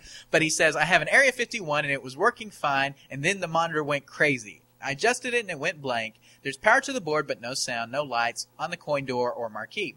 I also checked the fuse. Where do I start? I'm new to this and need help. So he's already checked the fuse. Apparently the fuse is okay. He says there's power to the board, but no sound, no lights on the coin door or marquee. It's very odd that he'd be getting power to the board, but no power anywhere else. What do you think's going on, Tim? Well, you know, you got a couple. It's very puzzling just from what he said, because he says he's got power to the board. Right. but what's coming out of the board? Oh, sure. Know, did he have a board breakdown? But the fact that his marquee lights his coin door lights usually come straight from the power supply. Right. So I would be checking the voltage at the coin lights and see. So part of his power supply could have failed. Right. But it just doesn't make sense if he's getting power to his board. Right, and he says he was adjusting the monitor and it went blank. Another thing is he says no sound, no lights, and on the coin door or marquee. I mean, lights on coin door or marquee, that bulbs can burn out. Could have had a little surge or something like that. No sound, though. I'm wondering if he's actually taking the time to coin it up to see if he is actually getting sound. Because, sometimes you can have a working board, but if you don't coin it up, hit start, there's no track sound on it, so you'll never be able to tell. And so I'm wondering if Terrell has actually done that. Now, he says it went crazy when he adjusted it, I'm assuming. Because he says I adjusted it and it went blank. Well, here's where you got to be careful. It depends on what you're adjusting. If you're just adjusting colors, you get more red, less red. If you start messing with a B+, yeah, you can really do some damage. Plus, he needs to kind of turn that back down if he's adjusting the B+.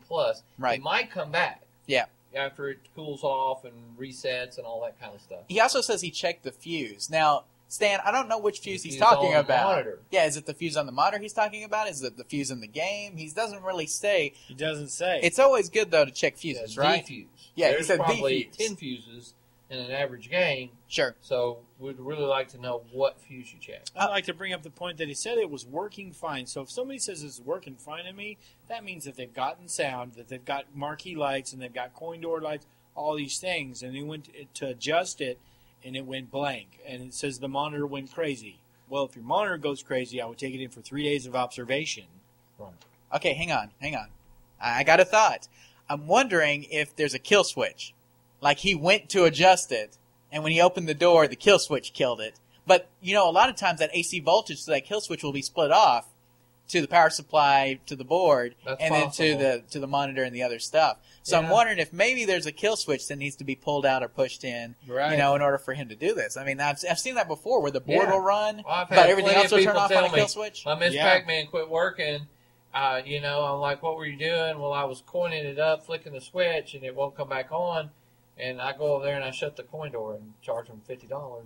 That's right. No, I don't do that. No, that's not us. That's No. right. We only charge for gas at that point. Right. But anyway. But sometimes I do. I have to charge them something to come all the way over there, and a lot of times it is just the kill switch. And something And, something we should always point out, Tim, is kill switches not only push in, but a lot of times they pull out. Right.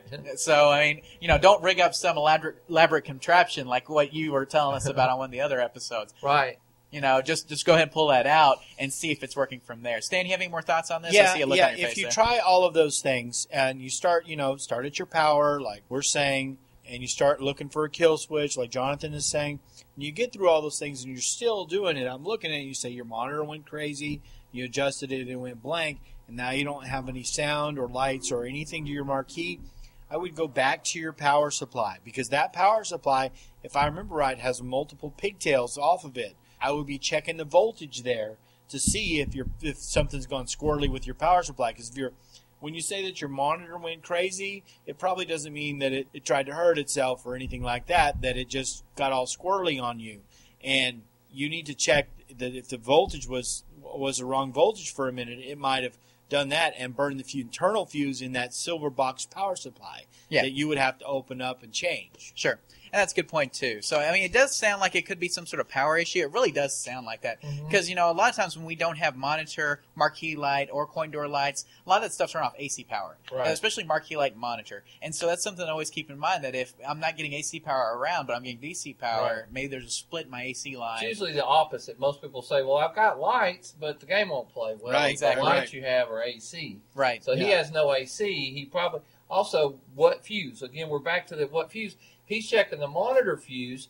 It could have been the main power fuse in the power supply or at the place where it plugs into the game.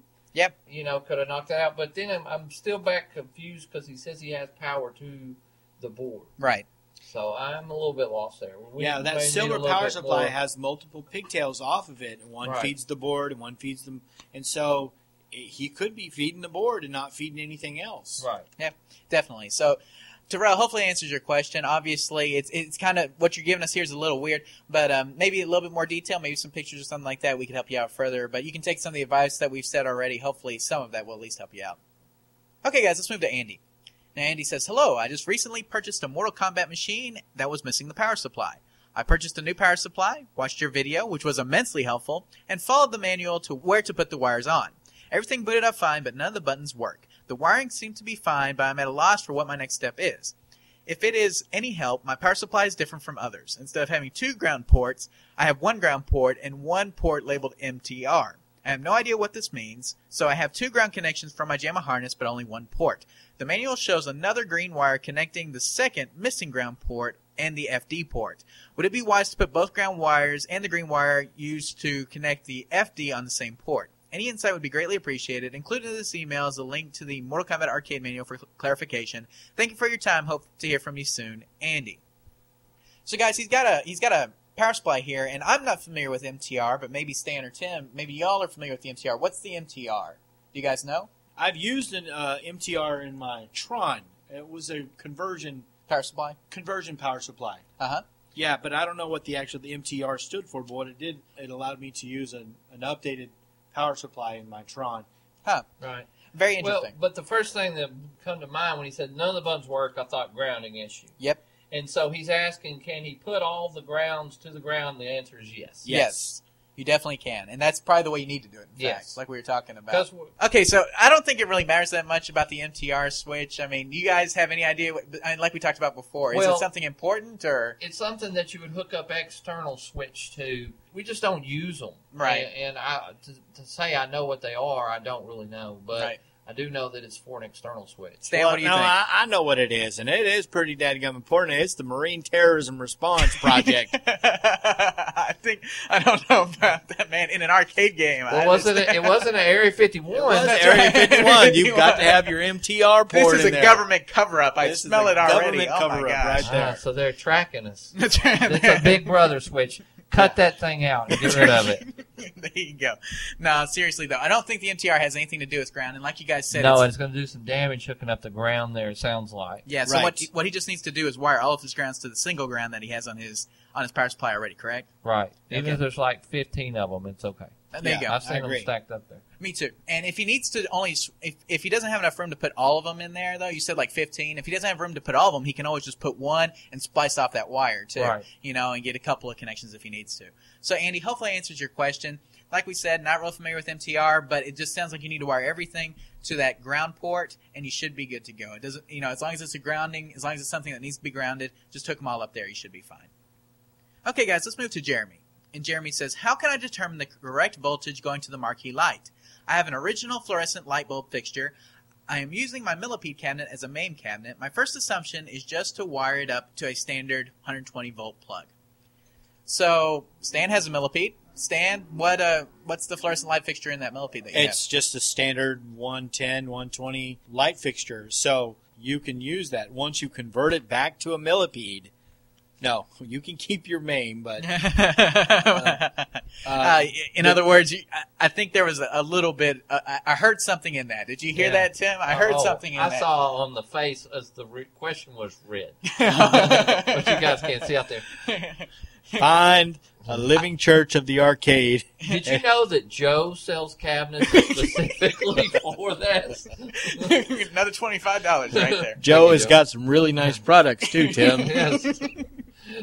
So, no, getting back to our question here. Jeremy, obviously we're against taking any classic game and converting it to a main. We've talked about this before. But since you've probably already passed the point of no return at this point, we're going to help you out. Like Stan said, pretty much every marquee light I've seen is 120 volts.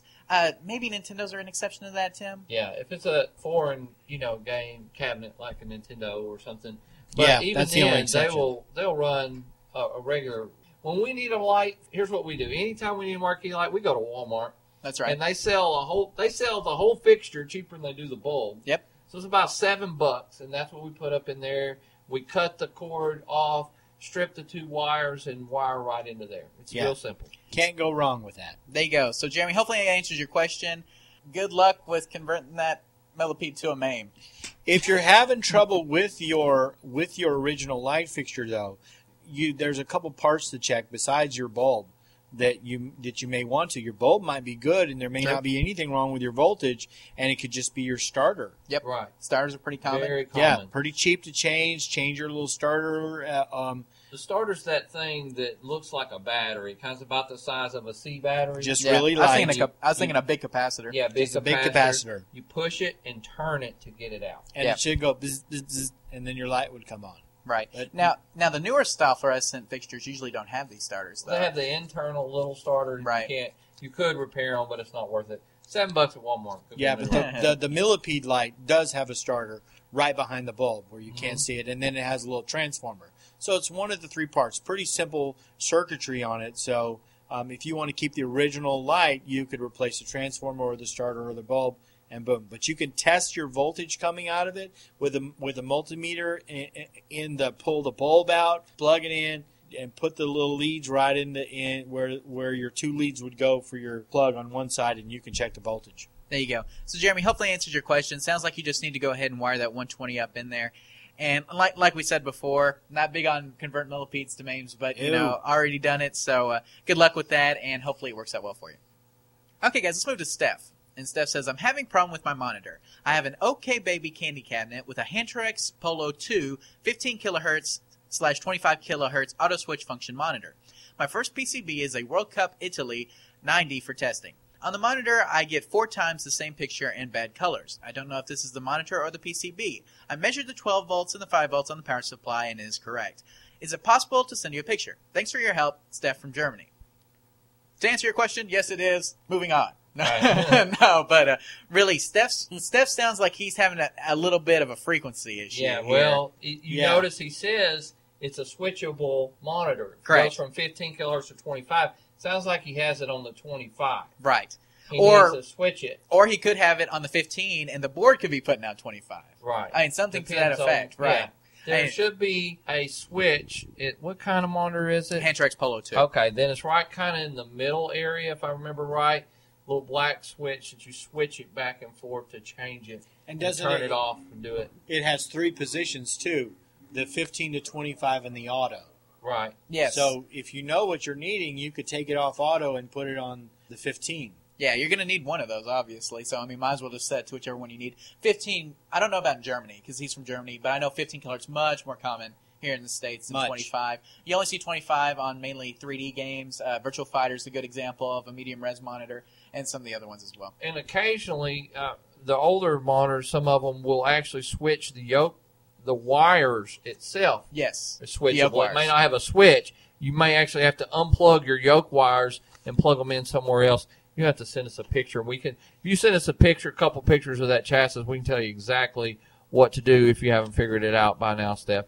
So, But I like the OK Baby candy cat. well, that's actually the brand, like Yeah. the name of them. I don't know if you've seen an OK I've Baby seen 'em. candy cabinet. They're pretty cool. I mean, you Yeah. sit down in them. I just typically. always look at them and say, "Okay, baby." There you go. I can't. Here's the candy cabinet. Well, how cool is it that we get another out of the country email from Germany? It's always good to get guys who are international. No offense to all of our United States listeners, obviously, but Yeah, it's see, I always was thinking cool. we had another girl, but if it's Steph in German, that could be a boy. But yeah, it could be. Well, it could be Stefan or something Right, to that Steph, effect. Yeah, but something like that. if it was a Steph here in the United States, probably have another girl today. But There you go. oh well. 2 is the show limit for Okay. any one show. I'm sorry, Tim. So Steph, hopefully answers your question, and good luck getting your OK Baby candy cabinet up and running. Okay, guys, let's move to James. And James starts off, greetings, video repairs. I kind of feel like that's like he's giving us the little, live long and prosper type thing, you know? Okay. Exactly. Nanu. Greetings, video repairs. I like the next line. There you go. Get ready to scratch your brains on this. Okay. I always scratch my brain. They're scratching right now. My video guru Wayne has just restored my Donkey Kong. It looks sweet, but Houston, we have a problem. I have a jitter on the game board somewhere. It's not the power supply or the monitor chassis. I've used 2 Nintendo chassis and another tube just to be safe. We've installed new caps on the power supply, and we're getting steady voltage across the board with a scope. Removed FL to check the interference. There's a filter, etc. About 18 plus hours trying to figure this out, and I'm running out of hair. The game plays perfect, coins up, audio works, picture is crisp and bright. Just have a image jitter, possible sync problem, and it's kind of annoying. Anyway, to know what would cause this, I have a short clip of this. Please let me know what your thoughts are. Thanks, James from Central New York. Okay, guys, so we were able to take a look at the video that James sent in, and we definitely noticed this little jitter. It doesn't happen all the time, but it's definitely there. Okay, so let's go ahead and get you guys' initial thoughts on it. Let's start with you, Tim. What do you think? Yeah, initially, I mean, he definitely sounds like he knows what he's doing. Definitely. There would be some things that I would check. I would definitely think the power supply was causing that. But he's already put it up to a scope. Right. He's not seeing a lot of ripple or anything. I'm going to go out just from experience and tell him to go think outside the box a little bit. Yeah. I have seen, and I think that it's more of an AC problem than a DC problem. So I'm going to tell you, go outside the box and try it without your marquee light or unhook your marquee light. Now, you're thinking just the marquee light? What about like coin door maybe lights? The coin lights, maybe something like that. But those fluorescent light bulbs will do weird stuff like that. And they spike. And when they start going bad, or, you don't know it, you don't see it, but they will cause those jumps. Sometimes I've seen that. Right. And, of course, I've replaced probably about 20,000 in the last 10 years at Chuck E. Cheese. So I do know a little bit about what I'm talking about. You'll see this jittery stuff, and then next thing you know, the light bulb will go bad. That was one area that I would say think outside the box. Now, thinking back inside the box, I think they had the right thing going to the power supply stand, but maybe they didn't go far enough by just replacing the caps. Right. So I've got some little more information, a couple things that you can check. If you put it on the scope, okay, and you're checking it, did you check it with a load on it? Because it might have steady voltage without a load. A lot of things show steady voltage without a load. Heck, you can have a dead battery that shows 1.5 volt. You put a load on it, and it's got nothing. That's a good point. So did you test it with a load would be my first question. Another thing is if some of the resistors, when you replace some of the caps on the power supply, some of the resistors could be starting to fade and not be able to hold their resistance like they're supposed to and could cause that jitter. But you know what I think it is? And it's not any of the things that we've already talked about. Right. Working with my Donkey Kong and my Donkey Kong Jr., it is on the board. And it is those two pots that are up on the end of the board. They will go bad, and that jitter is indicative of them starting to go bad. They're not making good contact, and if you get them out of alignment, the board jumps all around, jitters like that, until you stop turning it, and then it will resync itself and get in. That jitter to me looked like that, like those two little pot switches that are on the edge of the board are starting to get jacked up or getting corroded, and it's causing that jitter. That's what that jitter looked like to me. Yeah, in fact, one thing that we haven't mentioned is that we didn't think it was a monitor issue. Right. I think that I'm sitting there, and the more we're discussing it, the more I'm thinking, he hasn't said that he's tried a different board set. And I do think that it could be in the board, too. So that's probably a really good place to start. Those little pots, I have replaced more of those little pots and have had more problems with them. They'll get a little hairline crack on one of the three legs. And if they just start to go or they start to build up some carbon buildup, that's where that jitter could come in. So in the least, he could touch up the solder on those pots. Mm-hmm. Maybe go from there, see if it helps any.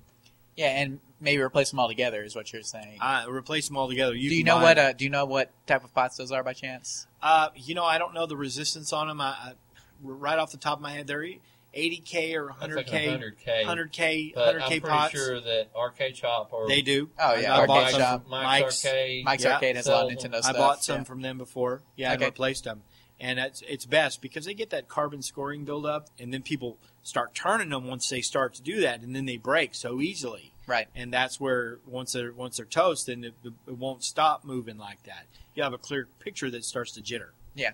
Well, it sounds good. So it sounds like we mentioned a lot of stuff, but it sounds like Stan's narrowed it down to pretty much those pots on the board. So James, try that out. Replace those, or maybe touch up the solder on them, and hopefully that'll fix whatever issues going on. I will say that James has a very creative email here. I like the way that he worded it and everything. We like getting fun emails like that. The more brain scratching Stan did, the more knowledge that came out. That's right. He kept doing brain scratching, and he eventually I had to go through my ear to get to my brain, though, with the coat hanger wire. There you go. And I like how he said, "I'm running out of hair." Yeah. Because we've all been there. Where we are pulling our hair out on everything. It's just amazing. So, James, hopefully it gives you a good place to start. Replace those pots. Get back to us. Let us know how it's going. Okay, guys, let's move to Matt. Now, Matt says, "Hello. I have a Red Alert cab that was converted into a Gunsmoke game. I was able to fix all the controls, but the sound does not work. I have wires on the correct pins from the board, but they do not play sound on a working speaker. Do these wires need to go into some kind of board? The manual shows a sound card with a dial for sound, but mine does not have that. I do have 2 boards, but even the dip switches look different. Thanks.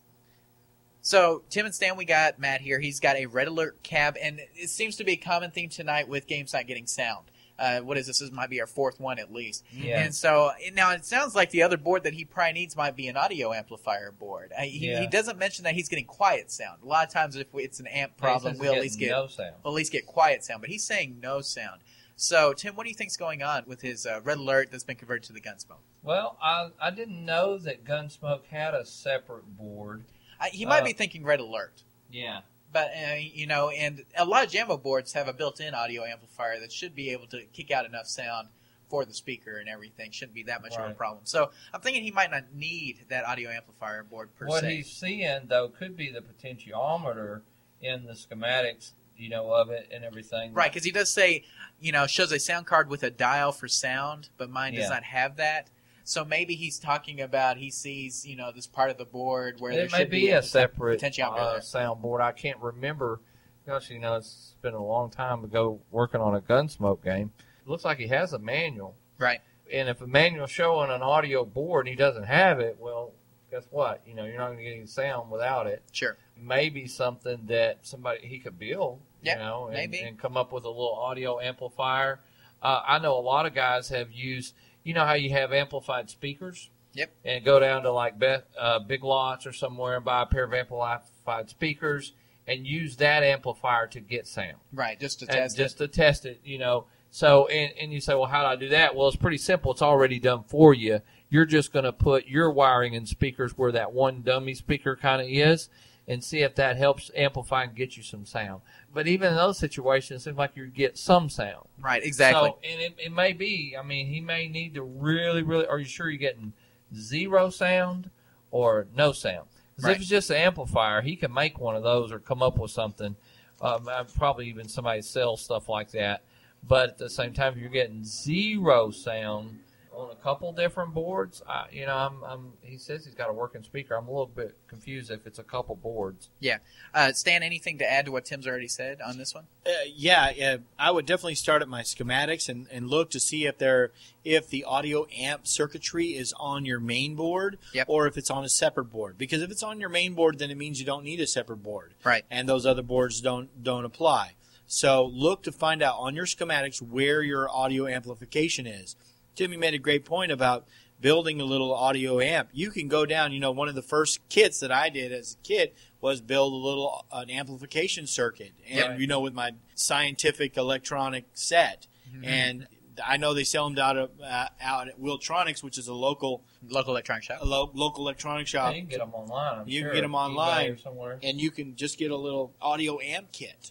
Yeah, you can always try that. So, Matt, it sounds like that's what you need to do, though, is take a look at your manual for your game, see if it requires a schematic, or see if the schematic shows the audio amplifier. If it is a separate board, then, maybe you need to go finding an audio amplifier. If not, maybe you need to take a look at your board in the section that's talking about. Right. And then see if there's a pot there that needs to be there. Why not solder one on, see if you can get it in there. So, hopefully that helps, and good luck getting your Gunsmoke game working. Okay, guys, let's move to Jason. Jason says, hello, I love all your videos. After watching many of them, I noticed that my Nintendo Dual Monitor PlayChoice 10 is missing the ground prong to the plug. It works fine, but after watching your video, it should probably be replaced. Is there any specific voltage type plug that I should buy from Home Depot? 100 volt, 120 volt? I don't really know and don't want to ruin the thing by buying the wrong plug. Any help would be greatly appreciated. Lastly, if it needs a new cap kit, is that something that I could send to you guys and pay to have it repaired? Thanks again very much, Jason. So, Tim, we have a video on replacing the plug and replacing the actual cord, the power cord. It looks like Jason's wanting to replace maybe his plug, maybe his whole cord. I wasn't aware that they sold 100-volt cords or ends at Home Depot. Maybe they do. But 120 seems to be the common one here in the United States anyway. I would go higher rather than lower. Well, sure. If he can take 240, he can probably take 120, right? Right. So, what I think he's talking about doing is just getting an end for one. Yeah. And he's probably thinking before he goes down there, he's got Nintendo. They're probably not going to have a choice. You're probably just going to have the 120, and they're pretty simple. Ones I like to buy are the orange color ones that Right, come apart and screw in real easily. You might have a choice. There may be may just not a have standard may not have a ground. Ones without a ground, and you want to, like you would use for a lamp cord or some other small appliance. You want to stay away from those for this. You want to go with the 3-prong, which is going to be your 120. Definitely, Right. and that is exactly right. Now, the thing is he might be getting confused because we have a video on Nintendo games where we talk about how they run off of 100 volts, but that's not until we get inside the game. It still takes 120 going to the game, and then that gets converted to 100 once it's in the game. Yeah, they step it down. Right, correct. And so that's something to keep in mind. You still have to have 120 going to this, Jason, but once you get into the game, that's when it gets stepped down to 100 volts. So yes, you still want to get you a 120 volt plug, rated plug. Shouldn't be much of a choice like Tim mentioned, but when you go to Home Depot, you should be able to get it. Right now, speaking of the new cap kit, we're not doing repairs still because we still have a lot of work around here. And guys, it's the busy time for us. It's Christmas. But and so he there's can, a lot of people. we do want to refer him to Michael at tvrepaironline.com, and Michael can definitely do that for him. Michael's pretty backed up, too. I actually talked to him. He said there's no floor in his shop right now. Yeah, okay. So you can't see it. So you might also send it to our friend Chad at arcadecup.com. I'm going to go ahead and go out and say, on a limb here, and say, if you're sending it to anybody this time of year, you're probably going to have to wait a little bit longer because this is the busy time. I mean, arcade repair guys who aren't necessarily good at repairing monitors but know enough to pull a chassis and send it off, a lot of people are wanting those services right now because they bought games for Christmas or they're wanting to get games working for Christmas, whatever the case may be. It's going to take a little bit longer no matter what repair guy you go with right now, I think, Tim. And so just something to keep in mind, Jason. But check out our website. We have a resources page on there. We have a lot of the monitor guys listed. We have Chad. We have Michael. We have several others that you can get. P&L Games is another one, Tim. But try those. Try all those places. One of those places would be more than happy to do a cap kit for you and get it all working. So, Jason, hopefully that answers your question. And good luck with your future repairs. Yeah, we have 200-something questions just to sit down and answer. If we can't have time to talk, we don't have much time to do the repairs right now. Sorry, guys. Yeah, sorry about that, Jason. So hopefully at some point... Not that we don't need the money. If somebody else wants to donate, we'll get caught up. There you go. So hopefully answered your question. Good luck with your repairs. Okay, guys, let's move to Gary. Now, Gary says, hello, I have an older draw poker arcade game, and recently my screen doesn't want to show the game screen. The monitor powers up, and it is light green with waves. You can see the burn-in on the screen as well. The game functions properly as I went through it as if I were playing, but no screen. I had a chassis cap 3 months ago, and it was perfect. Attached pic of what the screen looked like on a constant. Any ideas? I can also tell you how it happened. I had the front door open to collect change, and it looked like the harness of the game JAMA board was at an angle. The game was on, and not thinking, I pushed down the harness, and it looked like it wasn't completely down. Then the harness came off, I snapped it back, and that was when the screen screwed up. The harness was on properly, just the board is attached at an angle, and it looks that way. My screw up. I should have left it alone. Can you help? See pic. Thanks, Gary. Well, so the biggest mistake that Gary made was he should have turned the game off when he did this. Correct. But I'm confused, guys, because he's saying the game is playing. Right. Even after this, he can play a game. Right. So that rules out board issue, or you would think. Not necessarily. Not necessarily. Could be the video. Could be the video part of his the video on the board. Board got blown. Great answer, guys. You're a step ahead of me because I was leading you guys into that because of the fact that he probably hit something with those pins on his 5-volt or 12-volt. Yep. I bet you got a board issue now. He definitely could test his tube like we showed. Right. But I bet you that he did the damage. When it happened, did you smell anything like burnt almonds? Burnt almonds. I like how he specifically said burnt almonds. Yeah. Not burnt rubber, not burnt hair, but burnt almonds. There you go. I've never smelled burnt almonds. I don't know. I was thinking fried rats. Yeah. I know it. But no, I think he says an older draw poker game. I'm under the impression that a lot of these poker games and stuff are probably JAMA. Yeah. And so he could probably get him another JAMA board to test in here just to see if it comes up properly. That's probably what I would do. That older than me is probably JAMA. Yeah. If it was a JAMA board, I'd just be popping another JAMA board in to see if it's my board or my monitor or my wiring harness. Because it could we got to rule out what you're looking for. Right, and I'm thinking the same thing here. We're pulling out old Street Fighter on this one, Tim. It'd be nice to see if it could go into test mode, even if he can't necessarily see it. That might release a different video part of his board that might help him, but more than likely, something happened. Yeah, it sounds like it. So, Gary, it sounds like you might Don't have feel bad. Gary done it plenty of times. That's right. Gary, sounds like you might have a board issue here. You know, like we said, if it's JAMA, I might try plugging in another game. Otherwise, you're going to have to do a little bit of board repair. You know, I don't know where to start on this. Stan, maybe? Yeah, if you're going to, I would pull the board out and I would visually inspect it. Look for anything that looks suspicious. Any resistor that's like a little scoring burn mark on it, anything that smells, flip it over on the back. Look for any kind of burn traces. And the traces on the back are the little green lines with a little solder.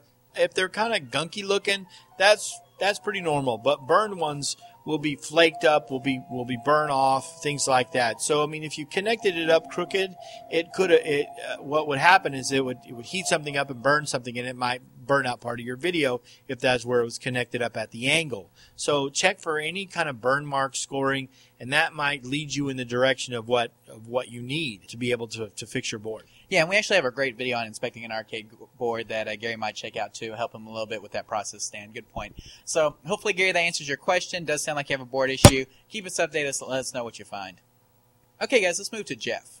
Now, Jeff says, "Hi, I recently bought my first arcade game, a 2-player JAMA Knights of the Round. I've really been enjoying all of your tips and have utilized quite a few of them to get it spiffed up. When I play the game, it will play fine for a period of time, but then freeze. Most of the time, it will give me a text message error on the screen that says address error, and then a mix of numbers and letters, which are different every time. The sound will continue, and the screen will stay on, frozen. The JAMA board itself appears to be in excellent shape with clean connectors. I've rewired the power supply recently, and everything seemed to check on from that end. Any ideas? Thanks so much." So we have Jeff here, and it sounds like he's got a JAMA game, Knights of the Round, good game, but he's having these freezing kind of reset type issues, and it's giving him some address errors. Mm-hmm. So, Tim, what do you think's going on here? Well, it definitely sounds like he's having a board issue, a fail, right, during the time. One way that he can test, because I would have said, well, check your power supply. It sounds like he said he's done that. Right. But what you need to do is when that error comes up, check your power. Yeah. And see if it happened to fail at a certain time, or does it fail at a certain place in the game, a certain amount of time.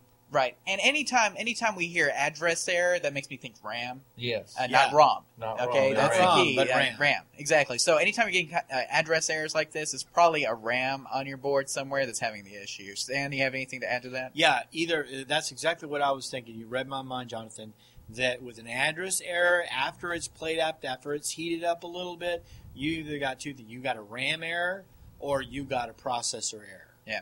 I don't know what type of processor that's using. This is a CPS-1 board. I know that, but I'm not sure exactly the layout of it at this moment. I'm sure we could get a schematic on it. So it's a different B board? No. Well, that's CPS-2. Okay. CPS-1 is Street Fighter 2. I got territory. So it is one board, but it does have a main processor on it, as you guys know. But if it's an address error, you've kind of narrowed it down because you've rewired your power supply, and it's showing that you seem to check out okay. So with an address error, you've got some faulty RAM or something going on with your processor, not your ROM. Sounds like it. And, of course, we would be thinking power supply on this as well, like Tim mentioned, but for the fact that he says he rewired it and everything seems to check. So, I mean, just the fact that he's saying that he rewired it and everything checks out, that probably means he's good. Now, another thing that we don't mention much, Tim, that we probably should, is we need to check power supplies under load. Yes. We need to check them, especially switching power supplies. Right. We need to check under a load to make sure that we are getting the correct 5 volts up to that point. Because if your RAM is not getting the correct voltage, you'll get an error. Correct. Right. But at the same time, if all that's good, then he's got a bad RAM. Now he needs to see. It may have a test mode. Sure. Right. That reads and does. We'll tell him which ones are wrong. Correct. And looking at what you're writing here, it's probably not going to be your CPU, your processor chip, and may not be your power supply because. Here's why. You're getting an addressing error, and it's freezing up, but the sound will continue, which means it's still processing something. And the voltage is not sending wrong out to everything, so it may not be that. You may have a singular one bad RAM in a bank of a few. Yeah. Now, I will say this. I believe that all CPS-1 boards also test the CPU, the ROM, the RAMs, and all that kind of stuff when they boot. They actually have, when they boot up, they actually do a test. You might check to see if it says everything's bad there. If it says everything's okay, I might start looking at my power supply again. Yeah. I mean, just personally. Yeah. Well, it said he rewired. It doesn't say he replaced it. Right. That's a good point, too, Tim. And it could be, like I said, if you're testing it under a load versus testing it not on a load, that's a big difference there. Big difference. You might check it under a load, Jeff, see if that makes a difference. And if it does, check that startup screen, see if it says anything about bad RAM or bad CPU, and see if it'll guide you to maybe the correct place on your board where you need to be looking. Okay, guys, let's move to Beskar. And he says, I have a problem in my arcade game Drift. When I switch it on without signal wire from the PC, it will work fine for around 5 minutes, and then the screen goes black, then comes back to normal and keeps on happening like this. If we connect the signal wire, the screen goes to black after 5 minutes, and when we restart the PC, it is working for a short time again, and then the same problem. Any tips, please? The monitor is a 29-inch Waya model C3129DB. Okay, so Beskar kind of had some broken English, so this is kind of a translation on my part. I filled in some words here to make it more readable. And it sounds like what's happening, though, is whatever game that they have, it says Drift, is that it'll stay for 5 minutes, it'll work, and then it'll go to black, and then it'll come back on, and it'll go to black. And so he kind of gets this constant resetting, if you will, over and over again. And so, just when I hear that, obviously I'm thinking power supply issue anytime I'm getting this restart. But he also says it's a PC that it's running in. And so I'm wondering if, actually this week I saw a computer that we had, one of the small form factor Dells that we had, where it was doing a very similar thing. And all of the, we talk about the Jiffy Pop capacitors. Right. Every single capacitor on that motherboard is Jiffy Popped. Yeah. Wow. And, I've seen that before. Those really tight cases like that have a problem with heat. Extreme heat. And so that's what ends up happening is they end up Jiffy popping. Now, we've had that thing since 1992 or whatever it is. So, it's definitely lasted a long time. But I'm wondering if maybe his PC might be having the issue. Sounds like it's overheating. Exactly, I would check the fans in his PC, open up his PC, and clean it out. Could be a layer of dirt in there. Like mine at home's probably got about 2 inches. Sometimes I forget to clean it out, make sure it's getting cool, then check the capacitors on his motherboard for sure. Now, Tim, I actually have a question specifically to you. When you have games at Chuck E. Cheese that have PCs in them, do they usually have a case on them, or are they open?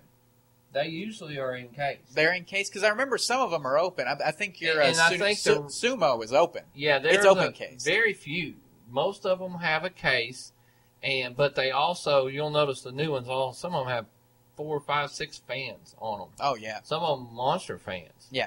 And so, you can tell that that's kind of progressed a little bit. You very seldom see one with a plain case. They're usually pretty nice. Yeah. And so me and Stan, I think, are on the same wavelength here, that we think that there's an overheating issue in the PC itself that's probably causing this resetting issue. Is that what you're pretty much getting to? That's exactly what I'm getting. Those Jiffy Popped capacitors, they will do that. And the extreme heat and that 5 minute block, that's exactly what's going on, is because they cannot handle the heat and they croak. I had a converted San Francisco Rush that had a PC board in it. And that's exactly what happened. It would play for about 5 minutes, and then it would start to freak out and then shut down because it would overheat. And you know what? It was they're supposed to be high temp capacitors on there. Right. They're not using high temp capacitors when they build them, or they're not staying within tolerance ranges, and they're popping out. And when I replaced them, fixed the problem. Sure. Now, you got to remember that a lot of arcade games aren't meant to last more than 5 years, really. And sometimes less than that, because there's always new games coming out. And so it's amazing that some of these games have lasted as long as they have. It really is. And so in Baskar's case, though, I think they just really need to probably maybe get a new PC and load the software on that instead and put it in there. See if it gives them any different result from that. That's a great tip. So there you go. So hopefully I answered your question, and good luck with your repair. We should say don't think it's the monitor here. His Waya 29-inch is a very nice monitor, and it's probably okay. I would say more than likely it's okay. So probably not your monitor, probably more in the PC. So hopefully that answers your question, and good luck with your repair.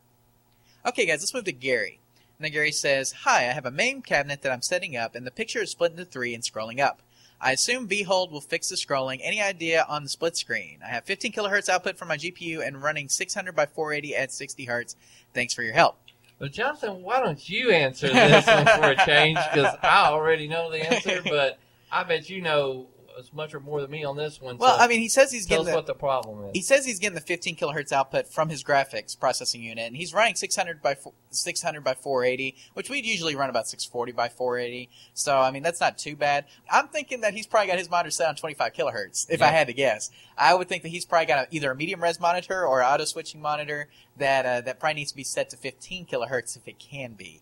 Right. The problem is that His output is fine, Right. but the monitor itself is not set up to receive that output. Right. It's on the wrong kilohertz or switch, or he has the wrong monitor. We need to know what kind of monitor he has. So Right, because he could have a medium res monitor, a strictly medium res monitor in this case. Refer back to earlier in the podcast, we were talking about it may just be a switch in there, but it'll usually be labeled 15 kilohertz, or 25, maybe VGA. If you have a VGA plug on there somewhere, like you could plug a computer monitor in, then I guarantee you it's switchable. Yeah. It's going to do all three.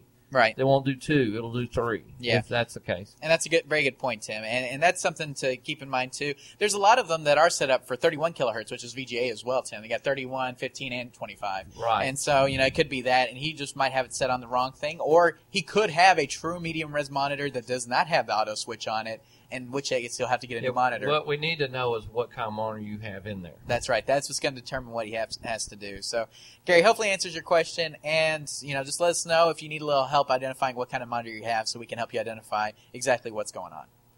Okay, let's move to Robert. And Robert says, I have a Time Crisis 1 27-inch screen cabinet. I turn it on, the image is whited out. Any info would be appreciated.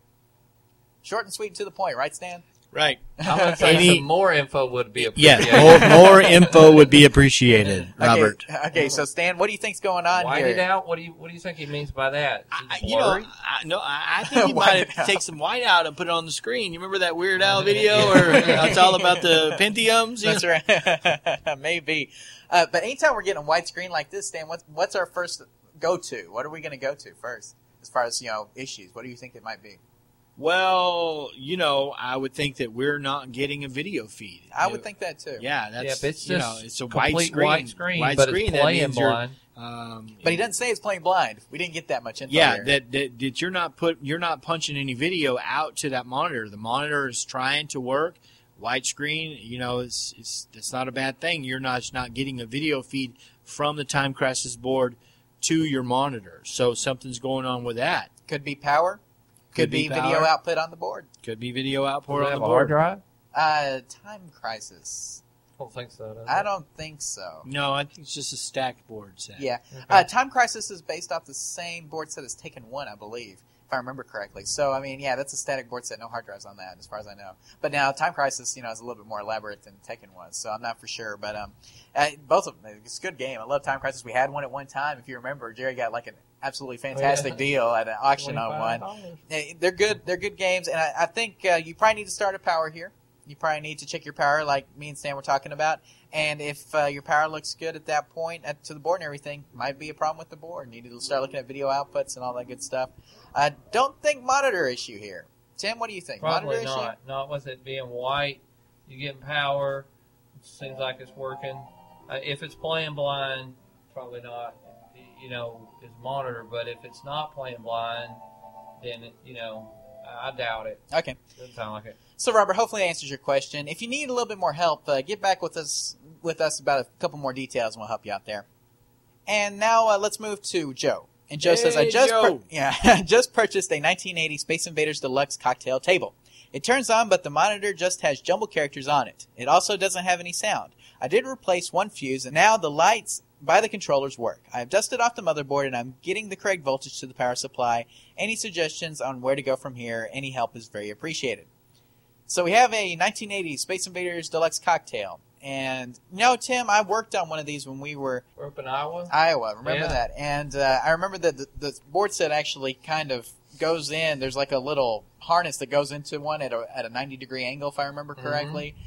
And I remember that I took them apart, and I dusted it off real good, and I checked for any bad solder joints. I ended up pushing it into that connector really good, and it ended up coming up. Right. And it ended up working for us. And so I'm wondering, I think that's a common fail point, though, where that little connector is. It looks like an ISA connector from an old computer. Right. In there. Yeah, exactly. And I'm thinking that might be his point here, is he probably needs to do that, but he also needs to double check for any cold solder joints on the board. Good thing about older boards like this, though, is that there's no CPUs, no big processors on there. So, it's all basically RAM and ROM chips with a couple of little electronic parts sprinkled in, like capacitors and transistors and things. Mm-hmm. And so, it's pretty easy to fix if you do have issues. And a lot of times on Space Invaders Deluxe especially, RAM issues seem to be a big issue. You can buy those from Bob Roberts if you need more RAMs for that. Anything else I'm forgetting, guys? And the fact that I think you nailed it on the head because it's jumbled up characters means that it is close to being working. Yeah. It's just jumbling them up, and I would start definitely where that connector is. It says it's getting correct voltage. Right. From Correct its power voltage. supply.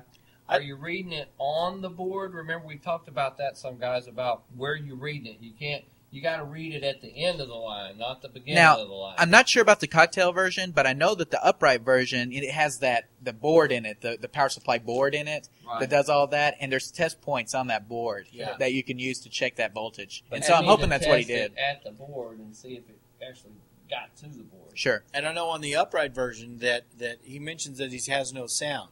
There's a feedback loop from that power supply board back to onto the L-shaped main set board, the main board and the daughter board. Uh-huh.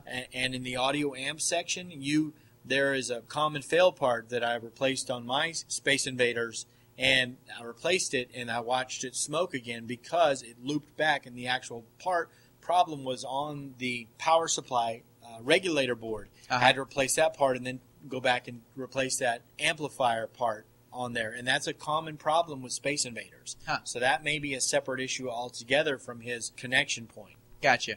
So, Joe, hopefully I answered your question. Like I said, the good news is since it is an older game, board repair on it's pretty easy and very well documented by a lot of people online. So, finding information about that.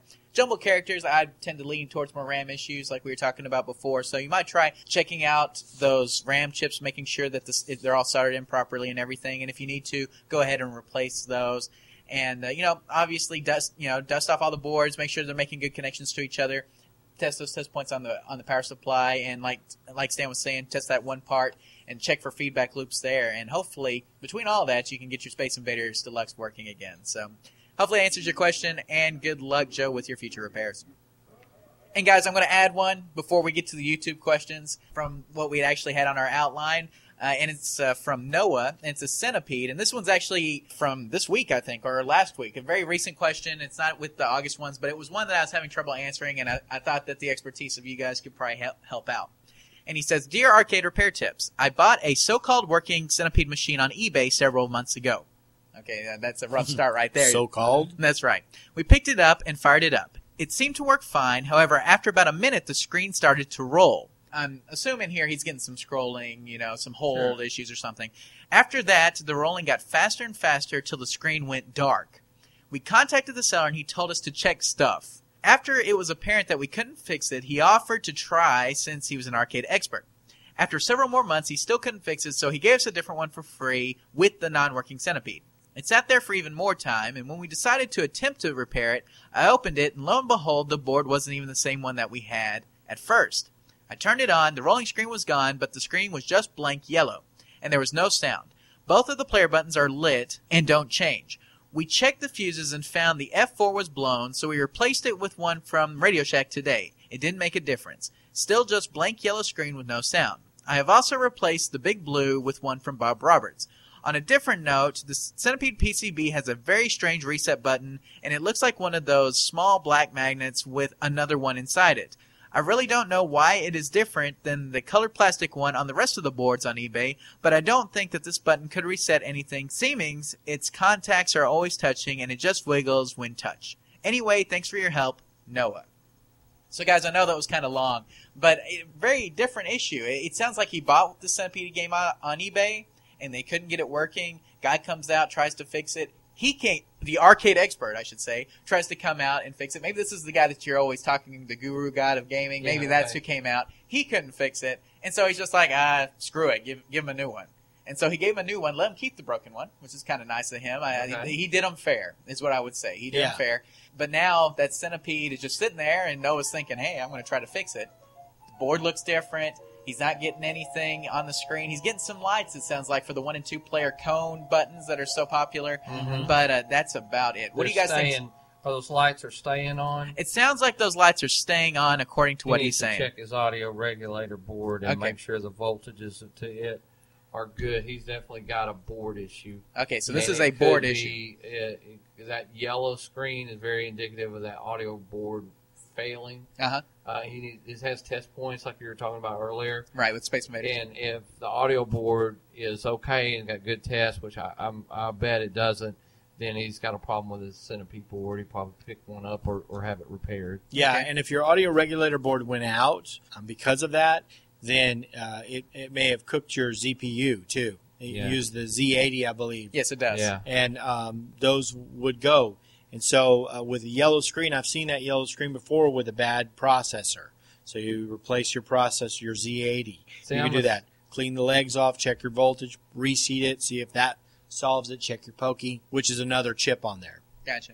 I'm assuming that because he has two of them, he swapped some parts around, but I'm wondering if Danger. I was about to say, Yeah, if be I'm careful Noah, with that. be careful with that, Yeah, because you never be know what careful. can happen. You could blow a working board and not have Have two non-working That's centipedes. yes, exactly. instead of two So working be careful ones. with that. I'm wondering if he did that and the board didn't work. Neither board would work. That would be because of your audio regulator board. But I would.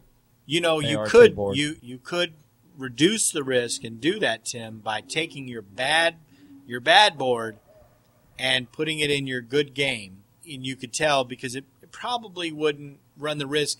I wouldn't put your good board in your bad game. Yeah. That would be. I would not do that. Right. I would but I might take your non-working board, the one that's yellow, and put it in with a good AR board, which is the audio regulator board, and see if you're getting anything. If They're you're pretty seeing them interchangeable, cone even though buttons they light look up different. and stay lit, turn it off. Yeah, That's not a good sign. not a good sign. Okay.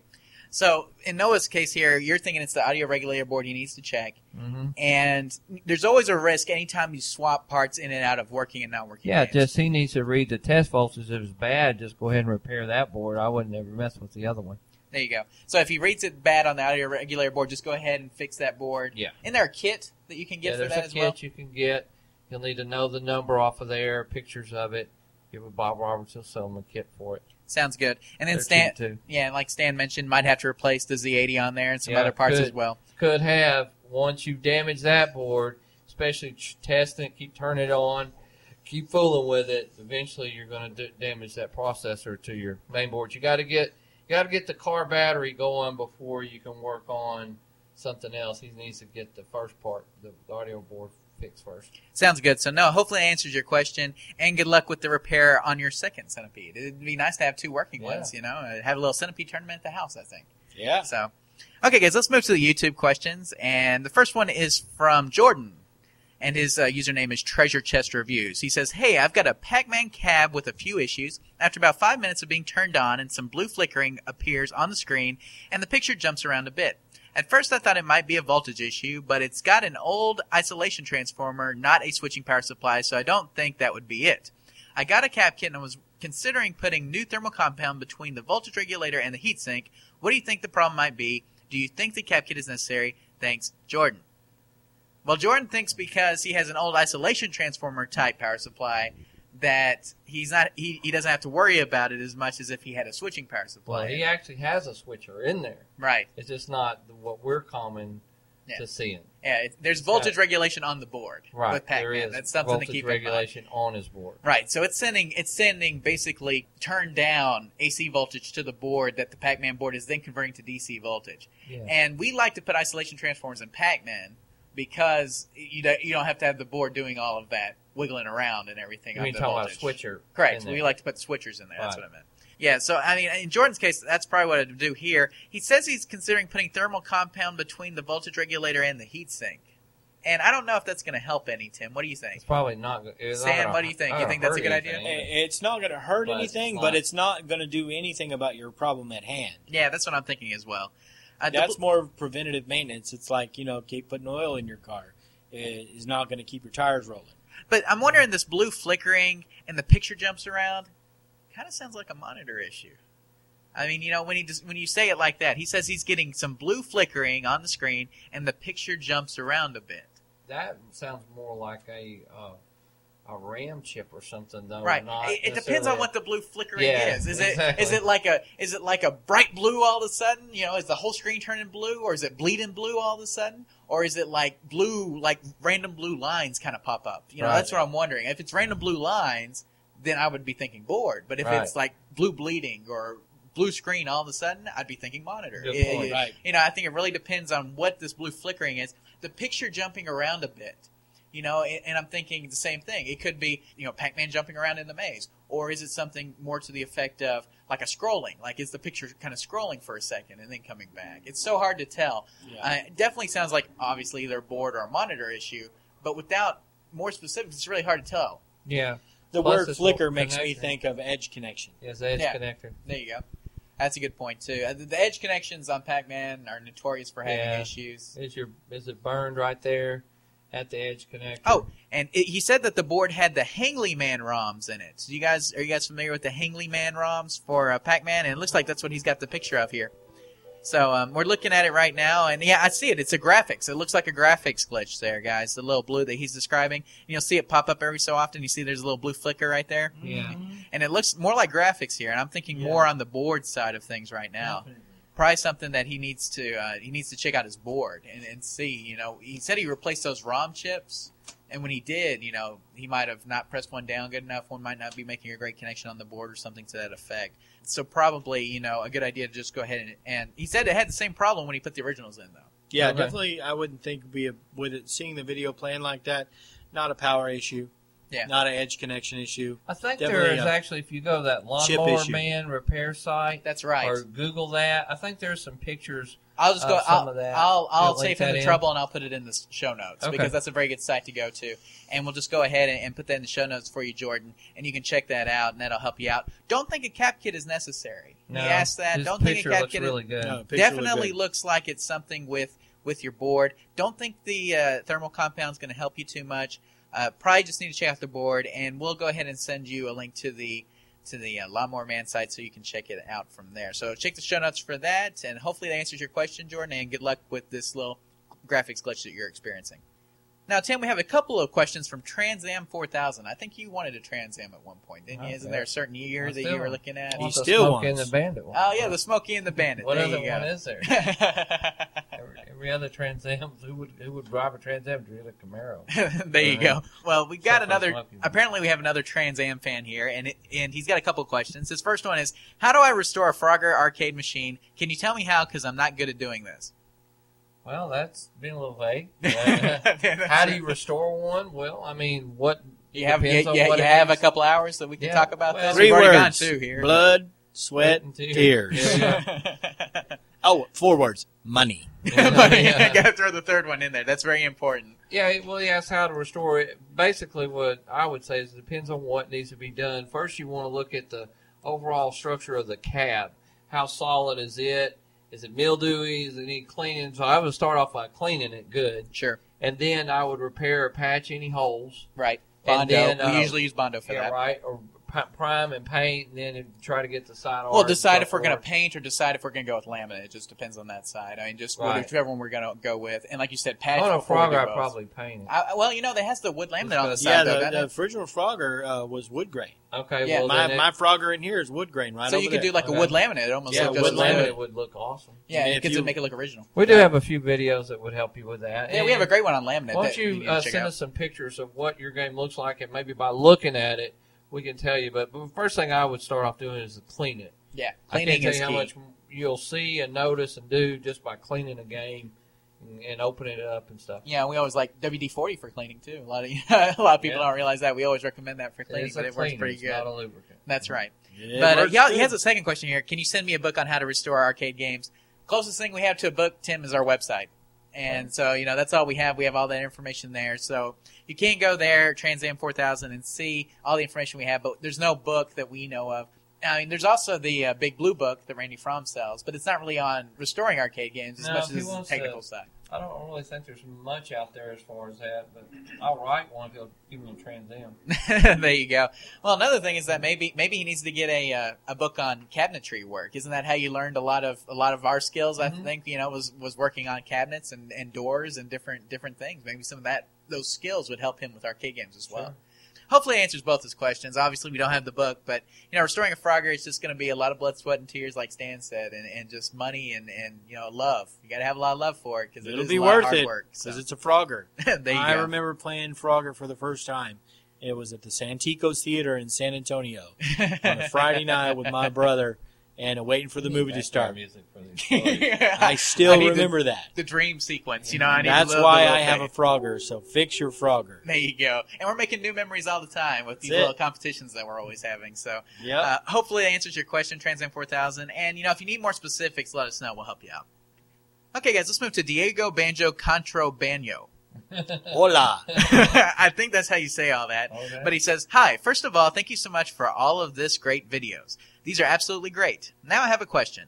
From my monitor, there's blue coming out of the white, like it happens on this convergence video, but with red. I've seen that you've moved your red drive pot, but I don't have the drives on my neck, just the colors. What can I do?" Now, Tim, correct me if I'm wrong, but the drives aren't always on the neck board. No, not always. They can be down in the bottom on the chassis. Right. And they can also be on the side of the neck board. Yeah, can Which be. can kind of hide, or at the bottom of the neck board where Yep. the cutoffs are at the top. Right. I mean, just because we show it on the Normally video, they are. right? We show it on the video where all of them are right at the top of your neck board. That's not always the case. And sometimes they're hard to see if they're on the underside of the neck board or on the side of the Right. neck board. Have you actually taken the neck board off and looked at it? Of course, a big question that we're going to ask is what kind of monitor you have. Right. Doesn't say. Yeah, so we need to know that. If you're not sure, then you need to send us a picture or something. Let us determine that. Right. Help you And determine that. it could be a true convergence issue here that he might be able to fix by adjusting the convergence ring and sinking that red back into the rest of his picture. I mean, Yeah, it could could be be. that as well. But not seeing those other pots is probably what it is. Because Yeah. that the back of that neck board has a little piece of cardboard that likes to slowly over time kind of fall down a little bit. And so if there's 3 pots at the top, there's a couple of them at the bottom. Or if there's 2 at the top, there's 3 at the bottom. And you may not see the ones at the bottom or the ones on the side because of that piece of cardboard that's kind of settled Correct. over the years. So, Diego Banjo Contro Banjo, hopefully that answers your question. I think that's a mouthful to say. But, it sounds like you just need to look around a little bit harder. Look all the way around your neck board for some drive pots. Also look on your chassis, might be there as well. And hopefully you'll be able to find them. I think I'm going to write a comic book or something with that character. Yeah, you can be a superhero. Yeah. It sounds- Diego Banjo Contro Banjo. there you go. So hopefully it answers your question, and good luck with your repair. I don't know these things, but when I do. Okay, Stay thirsty, my friend. I'm Diego Banjo. Okay, Laos con Dios, muchacho. It's getting late. I digress. Go ahead. Okay, so next we have a pair of questions from Are You Lucky Wow. And his first one is, could y'all do a video on removing wires from one harness and taking it to another? My JAMA harness is missing a lot of wires, and I was wondering if I could buy a complete harness and just transfer some wires from the complete one to mine. Now, Tim, this is a good in theory, but not the way you want to do it, right? Well, it's not hard. Right. What he can do is get a jeweler's screwdriver Yeah. and pop those out. But once you pop them out, They don't hold as they good. don't always hold as good. So the easier thing to do would be to just buy the pins themselves And from some Bob spare wire. Roberts and some spare wire and add some wire Right. to the current one. And you if can that's what he wants to do. You can see our video. I think we do it in one of our JAMA videos on how to insert that into it. If Yeah. it's not, it's on one of our DVDs because I know we did a video on it, and we actually show how to insert that pin into your JAMA harness. So if you need that, it's not hard at Right. all. You just have to have the right tools. I mean, that's the key. And so, you got to have a good crimper that you can crimp that onto your wire and everything, so that makes a good connection. But very easy to do, and when you do that, it makes a good connection. You don't have to worry about it popping out. Right. His second question here says, hello, I was wondering if I have to discharge the monitor if I wanted to completely remove it. The 60-in-1 board I'm getting supports PC monitors, so I was wondering if I had to discharge. Thanks. Hey, you don't have to. No. You don't have to wear a seatbelt either. That's well, you have to according to law. Well, You don't okay. have to. Well, no, but- you don't have to. You can, Yeah. you can get a ticket for it. That's right. Play it safe and discharge it. Yeah. Anytime you're messing with Yeah. the monitor You're in Good that idea. 18-inch that we were talking about early in the podcast, Go definitely. ahead and discharge it. Why not? Yeah. So, are you lucky? Well, hopefully answers both your questions. Very good questions. I like both Right. these questions. And so, he's obviously somebody that's what we like, Tim. We love people who are willing to learn. That's the kicker. Okay. Right. We don't mind helping anybody as long as they're willing to learn. Okay. And so it sounds like he's got a very good attitude about this, trying to ask some good questions. And we appreciate that a lot. Hopefully we've helped you out a little bit with your questions. He's got a 60-in-1. I would like to say that if you didn't know that Joe makes great cabinets for these. They are nice cabinets. At ClassicArcadeWorks.com, Tim, I hear. So, Joe now does I'm good getting- work. No, I'm getting in on it. Okay, no more pitching Joe. Sorry, Joe, you're getting a lot of free advertising tonight. But anyway, let's move on to IK47. And they say, nice vids. I just got a brand new arcade machine and the screen is unfocused on the edges, but the center is fine. Is this normal for flat CRTs? So he's got a flat CRT, not a curved CRT. Okay. He's actually got a flat CRT. And I would think no, obviously. It's Yeah. not, Unfocused is not normal. yeah, Right. at any time. But it's good in some areas and not good in the center. That's No, it's good in the center, good in the center, but not good good on the around edges. Okay. Right. Unfocused on the edges, but the center is fine. Is this normal for flat CRTs? Not that I know of. It could be that, I mean, depending on the design of the game, I guess, it could be, If it's something. a Wells Gardner D9200, Uh-huh. they have some sub menus you can go into and clear up some of that stuff. If it's a Wells Gardner, I can tell you right now, call them Okay. and they can walk you through some of that. But no, not normal. Okay. And I guess he's talking about an LCD monitor. Well, he's saying Yeah, a flat flat. CRT. Well, but you don't have a cathode ray tube. there are some. Well, they have. They're flat what on the They're front. flat in the front. Okay. He means a tube that's Right. flat. Which, Yeah, I got it. Which the There are some. D9200 Is. Is. And Right, that's it's one of the probably what ones he's that talking is. about. Yeah, I mean, you That's know- kind of like the Betamax of VHS. They were there for a while. I Didn't can't say make what a hold the D of 'em. stands for. Yeah. Right. Yeah, and most of about 90% of the CRTs you're going to see are curved on the Correct. front. But televisions before we went to LCD, there was a time period there where they would release the flat CRTs that had the flat screen on the Uh-huh. front of it, and that's what he's Well, talking it's about. going to be a newer monitor, and the only Right. ones I can think of are Wells Gardner or the one that Hap sells, the Vision Pro, Right. and Hap will support and help him with that too. Yeah, whatever it is, it's a newer monitor. I mean, Yeah. You're right about So I honestly don't know of that issue. that. So, but it sounds like he probably, if it's a Wells Gardner, he needs to I contact don't them. think a cap kit will help him. I don't think so either. I'm wondering a flyback issue, perhaps, or is it something with the yoke? It's just strange that it's Well, in the. I know that when you get clear Edges. in the center and the edges are blurry, that can be convergence. Yeah, it could be a Yeah. convergence issue as well. He could try just touching Alright. his focus to see if he can get it. His focus knob on his flyback to see if he can I'd get be it all in interested focus. to see what happens if you can get, or if you can do the opposite and get everything out of focus. Yeah, that's a good point. That's So, possible. so IK47 hopefully answers your question. Not normal. Probably need to tweak a little bit with the focus and call the manufacturer if you can still get a hold of them, as this is probably a newer monitor that you can get some support on. Okay, let's move to Savrioli, and I believe that Frank has actually emailed us before, Tim, if I remember Okay. correctly. He's written into the show before, and he says, "Hi, can I send you a video of one of my arcades that I cannot get running? Thanks very much, your subscriber Frank." Yes, Yeah. you can. Send the video. Boom. Don't need our permission. We will take them. Let's go ahead and talk Problem about this. solved. Yeah, let's Send go. it with Captain America. What? I want a Captain America video for Christmas. He can send it with that. Oh, okay. No, but what I was going to say is, let's talk about a protocol here. If you guys want to send us videos, the best way to do that is to upload it to your YouTube and then Yeah. send us the link. We prefer not to receive videos into our email because they get large, and we have a finite space for our emails and stuff. So if you can, go ahead and upload them to YouTube and then send us the link. Best way to send videos. So just to tell Frank that. But yes, go ahead and send on your video. We'll definitely help you out with that. Don't know why I put that on here. It was just in the list, and I want to answer every question, guys. So that's what we do. So yes, Frank, we will definitely take a look at your video. If you can't get it running, let us know. We'll help you out. And plus, just by posting on YouTube you guys, I want to stress, go to our Facebook page. Yeah. Before we can even answer, sometimes somebody else has already helped Yeah. us out. with These that emails one. that we're answering here are from August. Okay, Okay. if you had it up on the Facebook page, somebody might have helped you by now. Oh, That's they what I'm would've saying. helped you that day. Exactly. So if you want a little bit of extra help, go to our Facebook page. We'll talk about that here in a minute. Okay, let's move on to Skate Dog. And he says, my dad and I just got this F-15 Strike Eagle arcade not too long ago.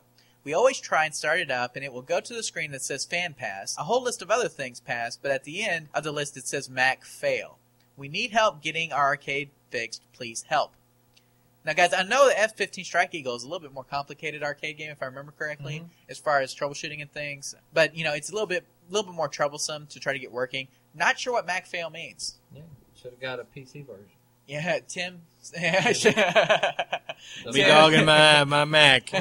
Tim and Stan. Thought Max never failed. There you go. You guys have any idea what this Mac fail is? Well, I'm wondering if it's an addressing issue. Might be.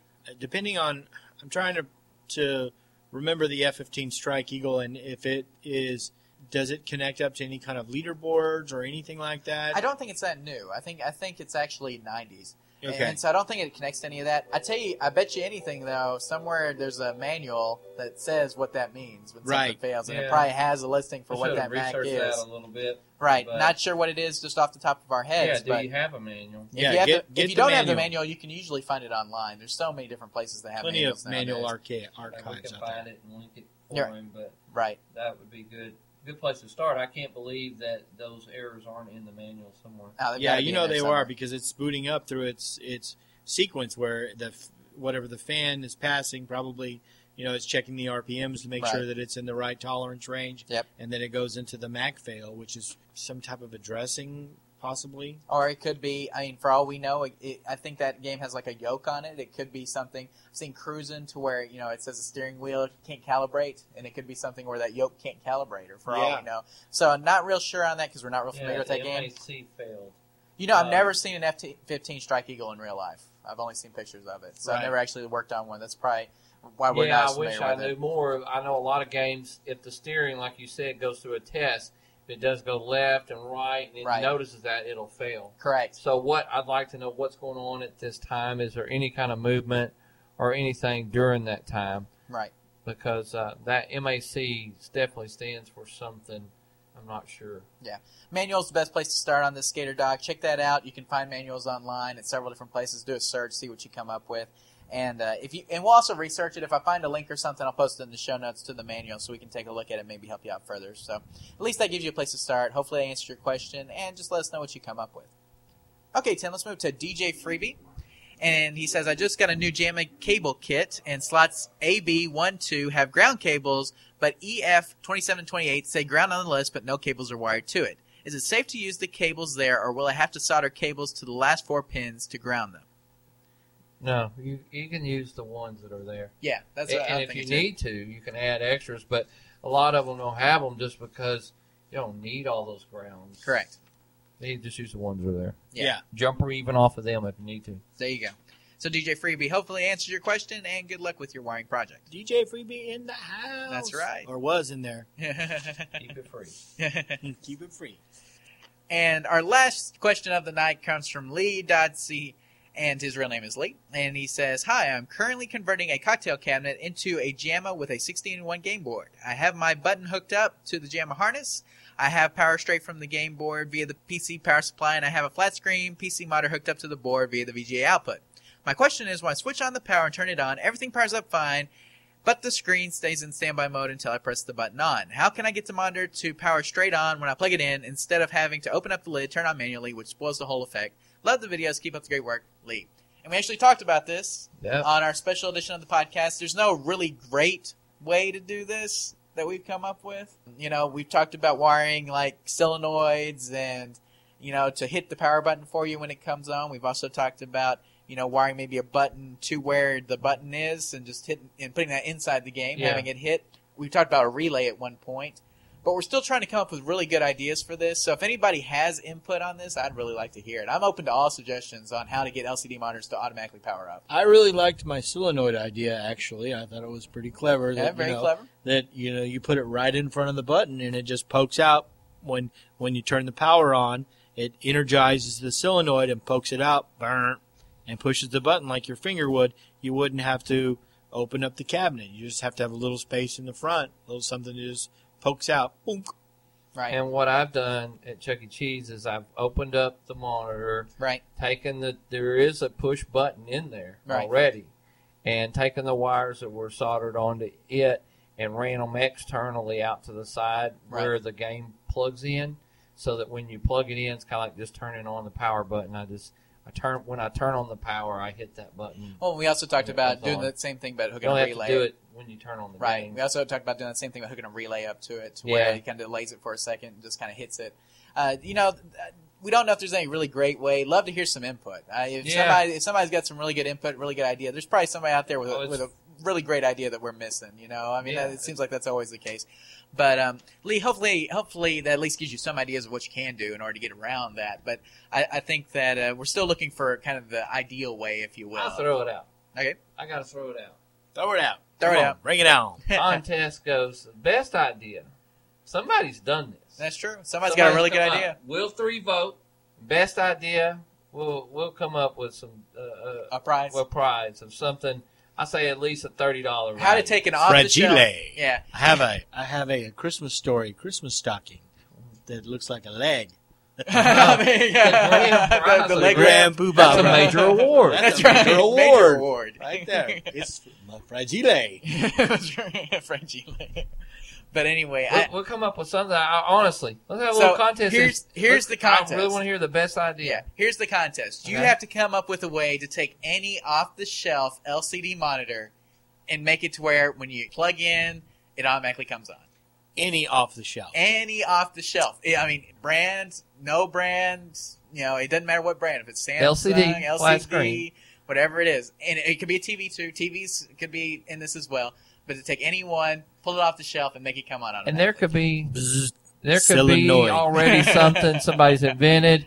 Just share that link. If 50 people come up with us, well, Dork, there's already this product out here. The first person that can come up with that link or point us in the right get direction, something we'll to get a prize to you. So. There you go. So that ends it for our questions. Lee, hopefully that gives you a little bit of an idea. We're hoping to get more answers for that soon. But now we're to the discussion portion. And we had some teasers early in the podcast with Stan. And so Stan gets to give all of his good stuff. And the first one, for those of you who listened to the special Hag episode that we had, you might remember that Stan talked about his Dragon's Lair, which I'm, again, sitting right in front of the cabinet here. But we've had a little snag in the repair, right? Right, Stan? Little snag. So go ahead and give us a little update and let us know what's going on with your Dragon's Lair. Well, if you remember, I was talking to you before I gave a shout out to Sean Wood, who was helping me troubleshoot and repair this Dragon's Lair. Well, we got to a point where we were emailing and we were doing this stuff, and he said, hey, why don't you ship me the boards, ship me the power supply, and ship me the boards so that we can take a look at them. He didn't live too far from me, about 123 miles or so. So I went down to my local post office. I bought one of their boxes. I wrapped my boards up, took my decoder board and my power board and my power supply, wrapped them all up individually, put them in a new box, put some strap and tape on, wrote my name in a big marker real clear. It's just going down the street, and so I sent it parcel post.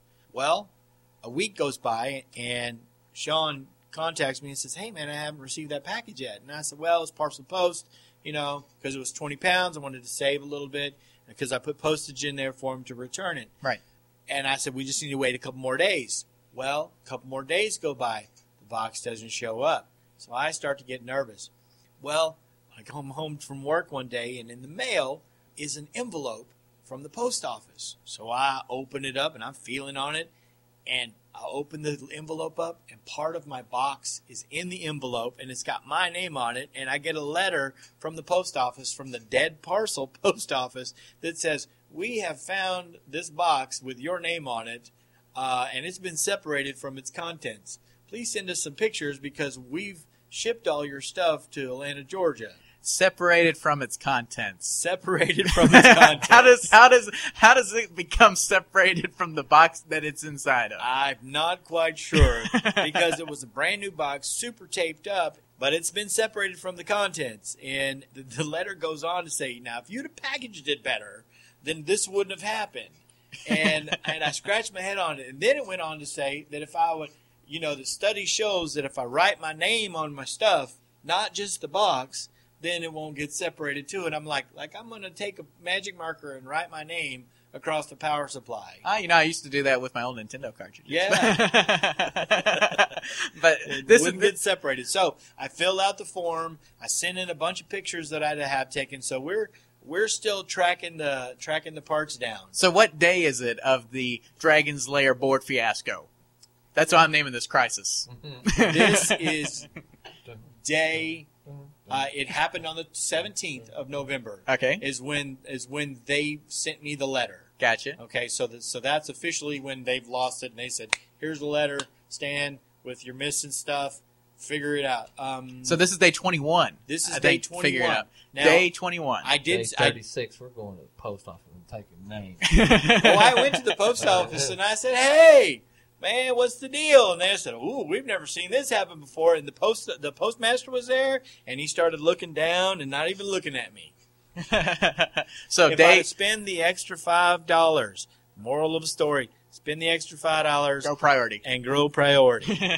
All right. So The USPS Dragon's Lair board fiasco of 2011 is in day 21 so Day far. 21. But I'll tell you that this is going to make for a great story because I have this gut feeling, not a premonition or anything like that, no Witch of Endor here going on, but I have this feeling that the boards are going to show back up, that I'm going to get them, that because the post office is going to be able to see them, even though they got a pile of stuff, there's not going to be a decoder board there or a power supply. They're going to stand out like a sore thumb. Now my postage and my towels may be gone. But I bet I'm able to get all three things back. And what a story will that be? That they've gone to another state, the brain left the body. well, so really mistakes though in the shipping was not your wrapping or anything, but you did send it without a confirmation, without a check and confirmation. And of course, another thing is the compensation. If they don't find it, you're probably not going to get any kind of compensation worthy of it. Whereas just from our experience of mine shipping parts about 15 a week, is UPS and FedEx both. Even if you don't put a number on there, they insure everything for $100. Right. So you would at least got $100 back, which might buy you a power supply or something, or the one board you need. But we're talking Dragon's Lair here, guys. Right? That's right. A dedicated original. These are the original boards. And so they have left the body, but we're going to resuscitate. I'm going to get them back. But my new friend Sean has already said, "Hey, I got some boards to hook you up." So thank you, Sean. We're going to see what we can do about getting these back, though, because that'll be an adventure. Definitely. Right. Well, we'll keep you updated. We'll keep the day count. We might even put a little day count up on the Facebook page or up on the website, of the USPS Dragon's Lair postal fiasco. We don't want a $20 Dragon's Lair to turn into a $2,000 Dragon's Lair. No. So we have to, we're trying to control costs, but at the same time, I think the lesson Stan would eat a little crow and say he had to learn the hard way is that maybe it is worth the extra $5. Worth the extra $5 for sure. The biggest problem I see, I know you didn't make that mistake though, is guys, when you're shipped, we've got some stuff shipped to us, it's not packaged very well. Yep. And so if you're ever going to send something in, you cannot wrap it too much. No. Yeah. No such thing. And even though that I didn't pay for the tracking and the confirmation, I learned through this that it's still tracked and still confirmed because they told me exactly where it was lost. They said the box had the lid that they gave me back had a tracking number on it. And but I should have went priority. It would have been held in a little bit higher regard, I think. Right. Yeah. And I've shipped stuff parcel post before. It's always gotten there. This is the first time I've ever heard of this. So, Yeah. And I don't want to be down on the post office too much. We do ship all of our DVDs USPS. It just really sucks that this had to be your Dragon's Lair board. So We have had people say they didn't get their DVD and we had to ship them another one. We have had to ship the other ones, but I mean, first class mail. Yeah. First class mail. It's just like Christmas cards. Yeah. Sometimes they get there, sometimes they don't. But the post office, I know a lot of people who work for the post office. They're very good people. It's just, stuff happens. Think about how many packages come in and out of there all the time. It's very, but the thing is that I wouldn't be making such a big deal about it if it wasn't Dragon's Lair boards. Right. If it would have been a DVD, I'm just like, I'll ship you out Here's another the one. scary part is I was talking to one of the postal workers at my local office, and he said, "Man, you need to get that form sent back over to the dead parcel area." And I said, "Well, they're so unique." He's all like, "Yeah, but if they're covered up by all this mail," and he gestured with his hands like a stacking motion that he said daily. Brrr. I tell you what. We'll also say this: anybody listening, if we got any friends in the USPS, Stan needs help.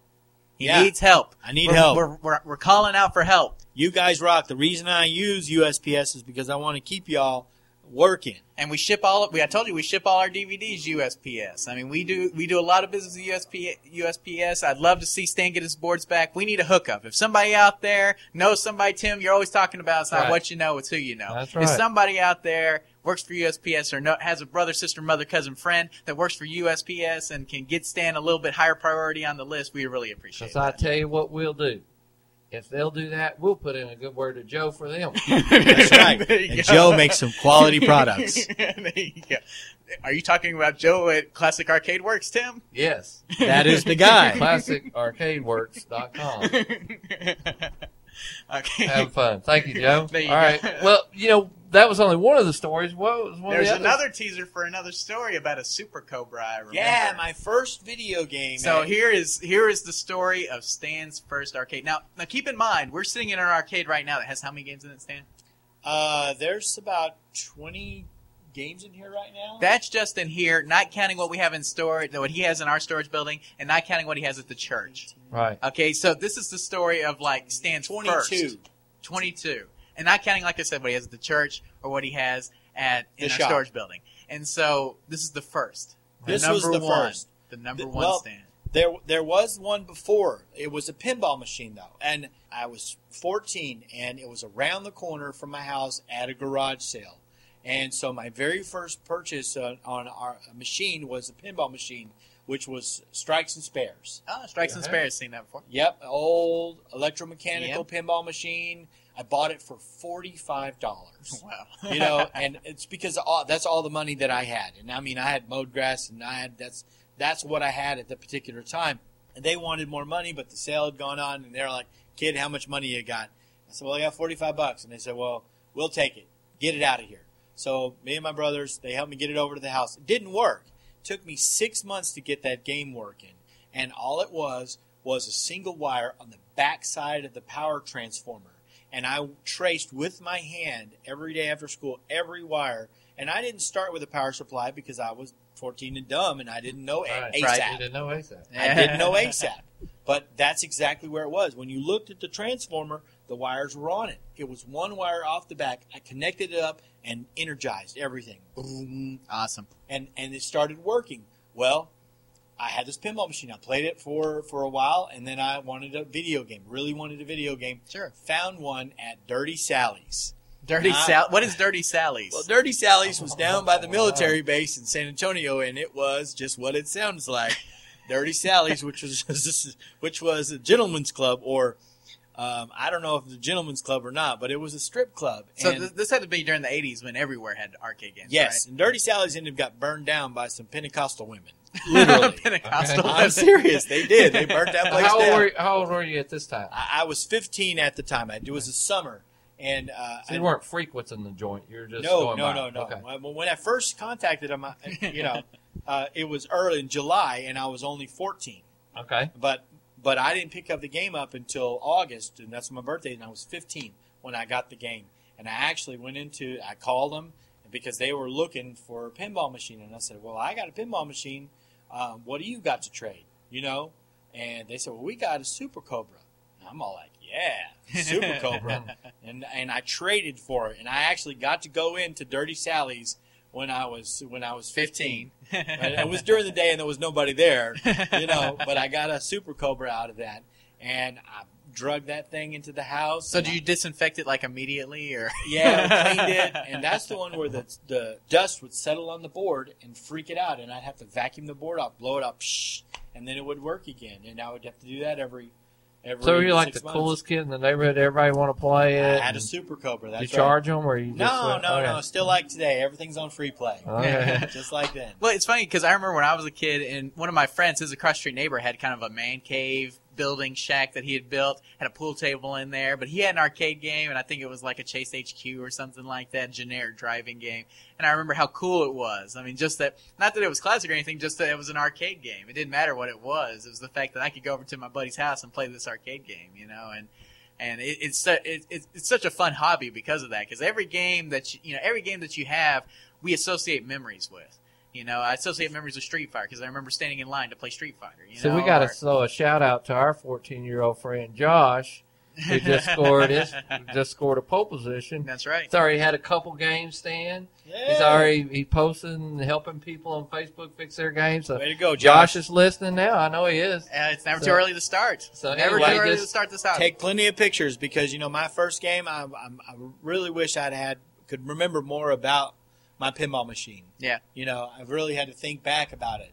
He's already taken lots of pictures. Been Good. up on Facebook. This is the digital age now. Though. Digital. Yeah, that's Back in right. your day, it was Polaroid. 35 millimeter Yeah. Polaroid or Polaroid. whatever. Didn't they have that thing that they had to hold out beside it? Yeah. That's right. The old West. Big puff of smoke comes Yeah. up every time I take a picture. That's right. Well, I think that does it for the podcast and the stories and the questions and everything. So let's go ahead and wrap it up right now. And we'll wrap it up with some announcements, guys. We got the American Amusement Auction, and it's coming up. Now, there is one in December, but by the time you guys are listening to this, it might have already passed. And so we're not going to mention that. We're going to mention the next one, which is in March. And, of course, American Amusement Auctions is done by our friends David and Sean. And their next auction will be March 10th at the Mesquite Rodeo Center in Mesquite, Texas. Previews from 8 to 10, and the auction starts at 10. For more information, please visit their website at AmericanAmusementAuctions.com. And, Tim, we always like to support David and Sean because they do a good service. You know, there's not a whole lot of auction companies left around, right. So we really need to support the auction companies. I think they're spreading out, too, and getting some more areas and more sites and more dates. They and really we've also check their website. Yeah, and we've also mentioned that if you want them to come to your area, we really think that if they get enough requests, in fact, Sean, I think, told us when we were there live, that if they get enough requests for a location, that they'll go there. I mean, that's what they base their thing on is demand, obviously. Sure. So if they get enough demand from your area, you know, let everybody in your area know, hey, you want Arcade Auction to come? Contact AmericanAmusementAuctions.com and let them know. So, guys, that's all the information about that. And, of course, coming up in March also is the Texas Pinball Festival 2012. And we're all very excited about this year's Texas Pinball Festival. We're just coming off of the Houston Area Arcade Group Expo where we had a lot of fun. It's kind of later this year. It is a little bit later. It's in late March. And we mentioned this before. It's real close to the airport. So if you guys want to fly in for this, it's a good one to fly in for. DFW Airport, that is. Cash prizes. Yep, and it's going to be March 23rd through 25th at the Hilton DFW Lakes in Grapevine, Texas. Weekend pass is going to be $40 at the door, $30 in advance. A one-day ticket for Friday or Saturday will be $20, and a one-day ticket for Sunday is $10. There will be over 200 pinball machines, classic video games, and other game room goodies, all set up on free play. For more information, please visit their newly revamped website at TexasPinball.com. And, Tim, we want to thank Craig and all of the guys over there that run the Texas Pinball Festival. They do an outstanding job every year. We always have a lot of fun with them, and we always enjoy going to the festival. We have, obviously, some podcasts that you guys have listened to. I think we've done 2 podcasts about the Texas Pinball Festival over the last 2 years since we've been doing the podcast, and every time it's fun. Tim, I will mention they went up on their price just a hair, but it's still very, very worth the price of admission. Oh, yeah. I mean, there's no doubt. And buy your tickets in advance. Get them for $30. I mean, you know. The seminars are worth that. Yeah, seminars. There's going to be great seminars there. I didn't list them here, but they are on the website at TexasPinball.com if you guys want to check them out. So, Texas Pinball Festival is coming up, so make your arrangements now for that. Well, Tim, let's go ahead and move to our contact information real quick. And the first thing we have is our email address. And that's how most of our questions come in, as you know. And that is questions@arcaderepairtips.com. Again, that is questions@arcaderepairtips.com. You guys can email your questions there. If you want to leave them on your voicemail line, you're more than welcome to do that as well. That's going to be 972, the number 8. AR Tips is an Arcade Repair Tips, or 972-827-8477 for those who can't spell on their phone, which, I think there's a lot of people out there. That's why I like to say the numbers instead, Tim.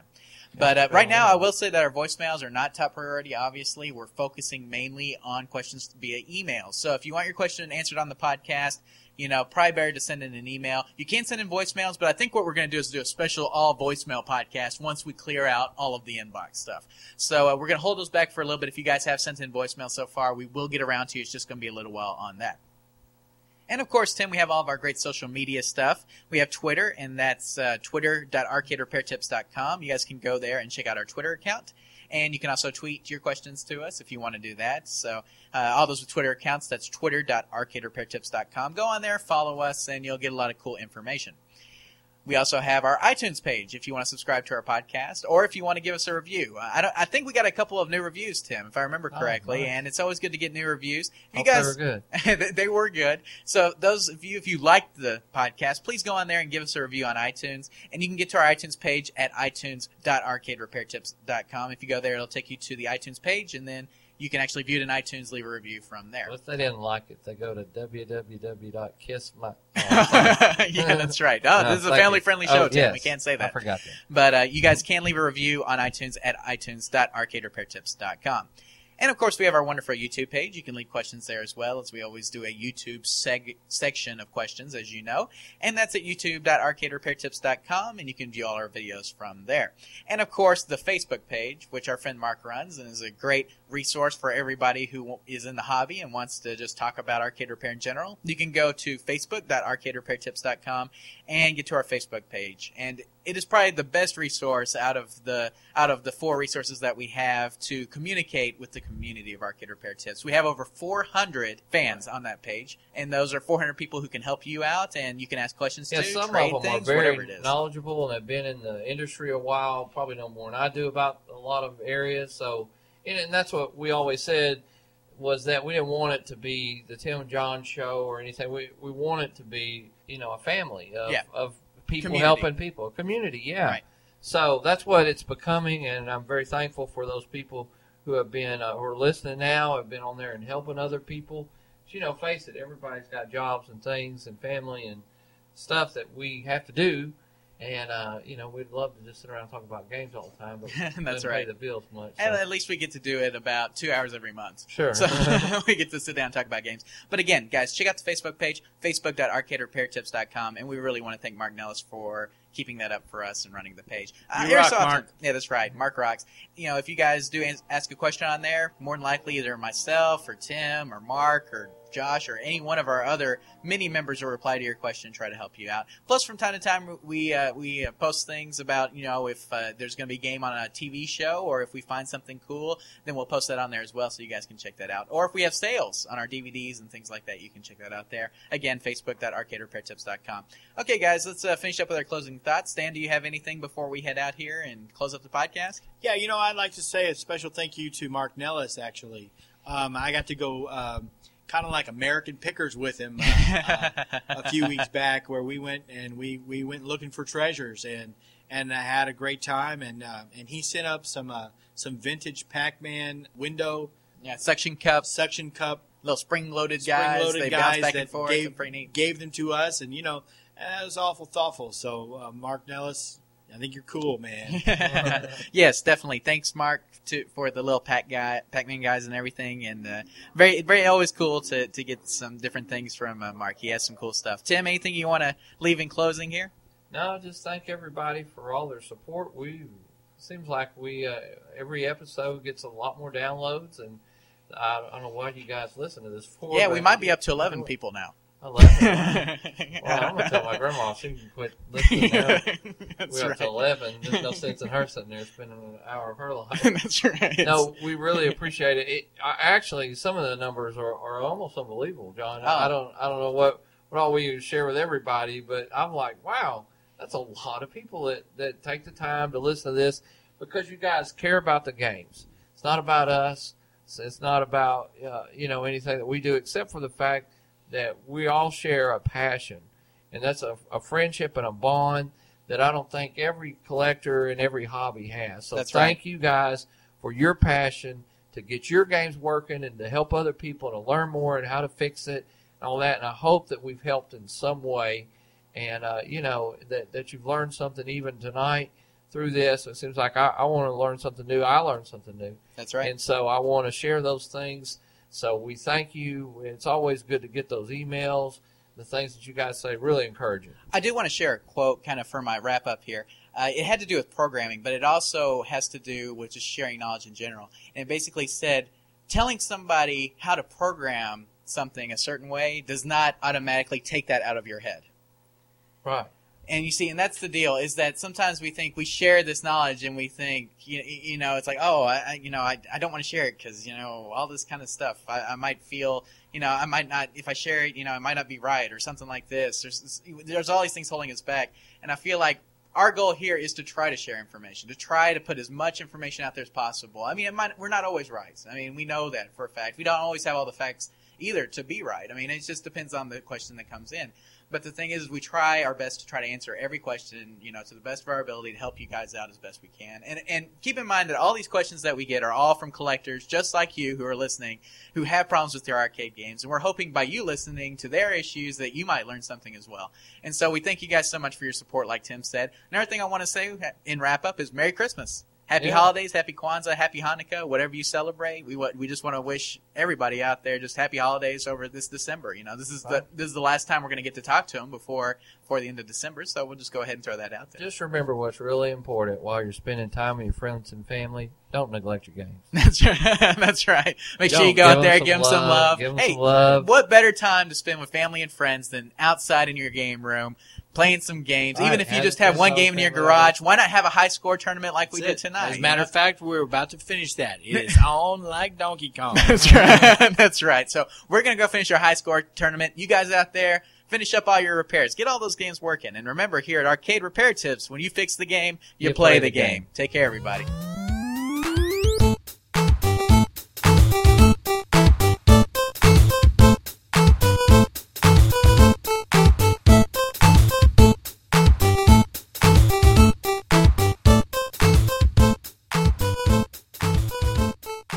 Thank you for listening to the Arcade Repair Tips Question and Answer podcast.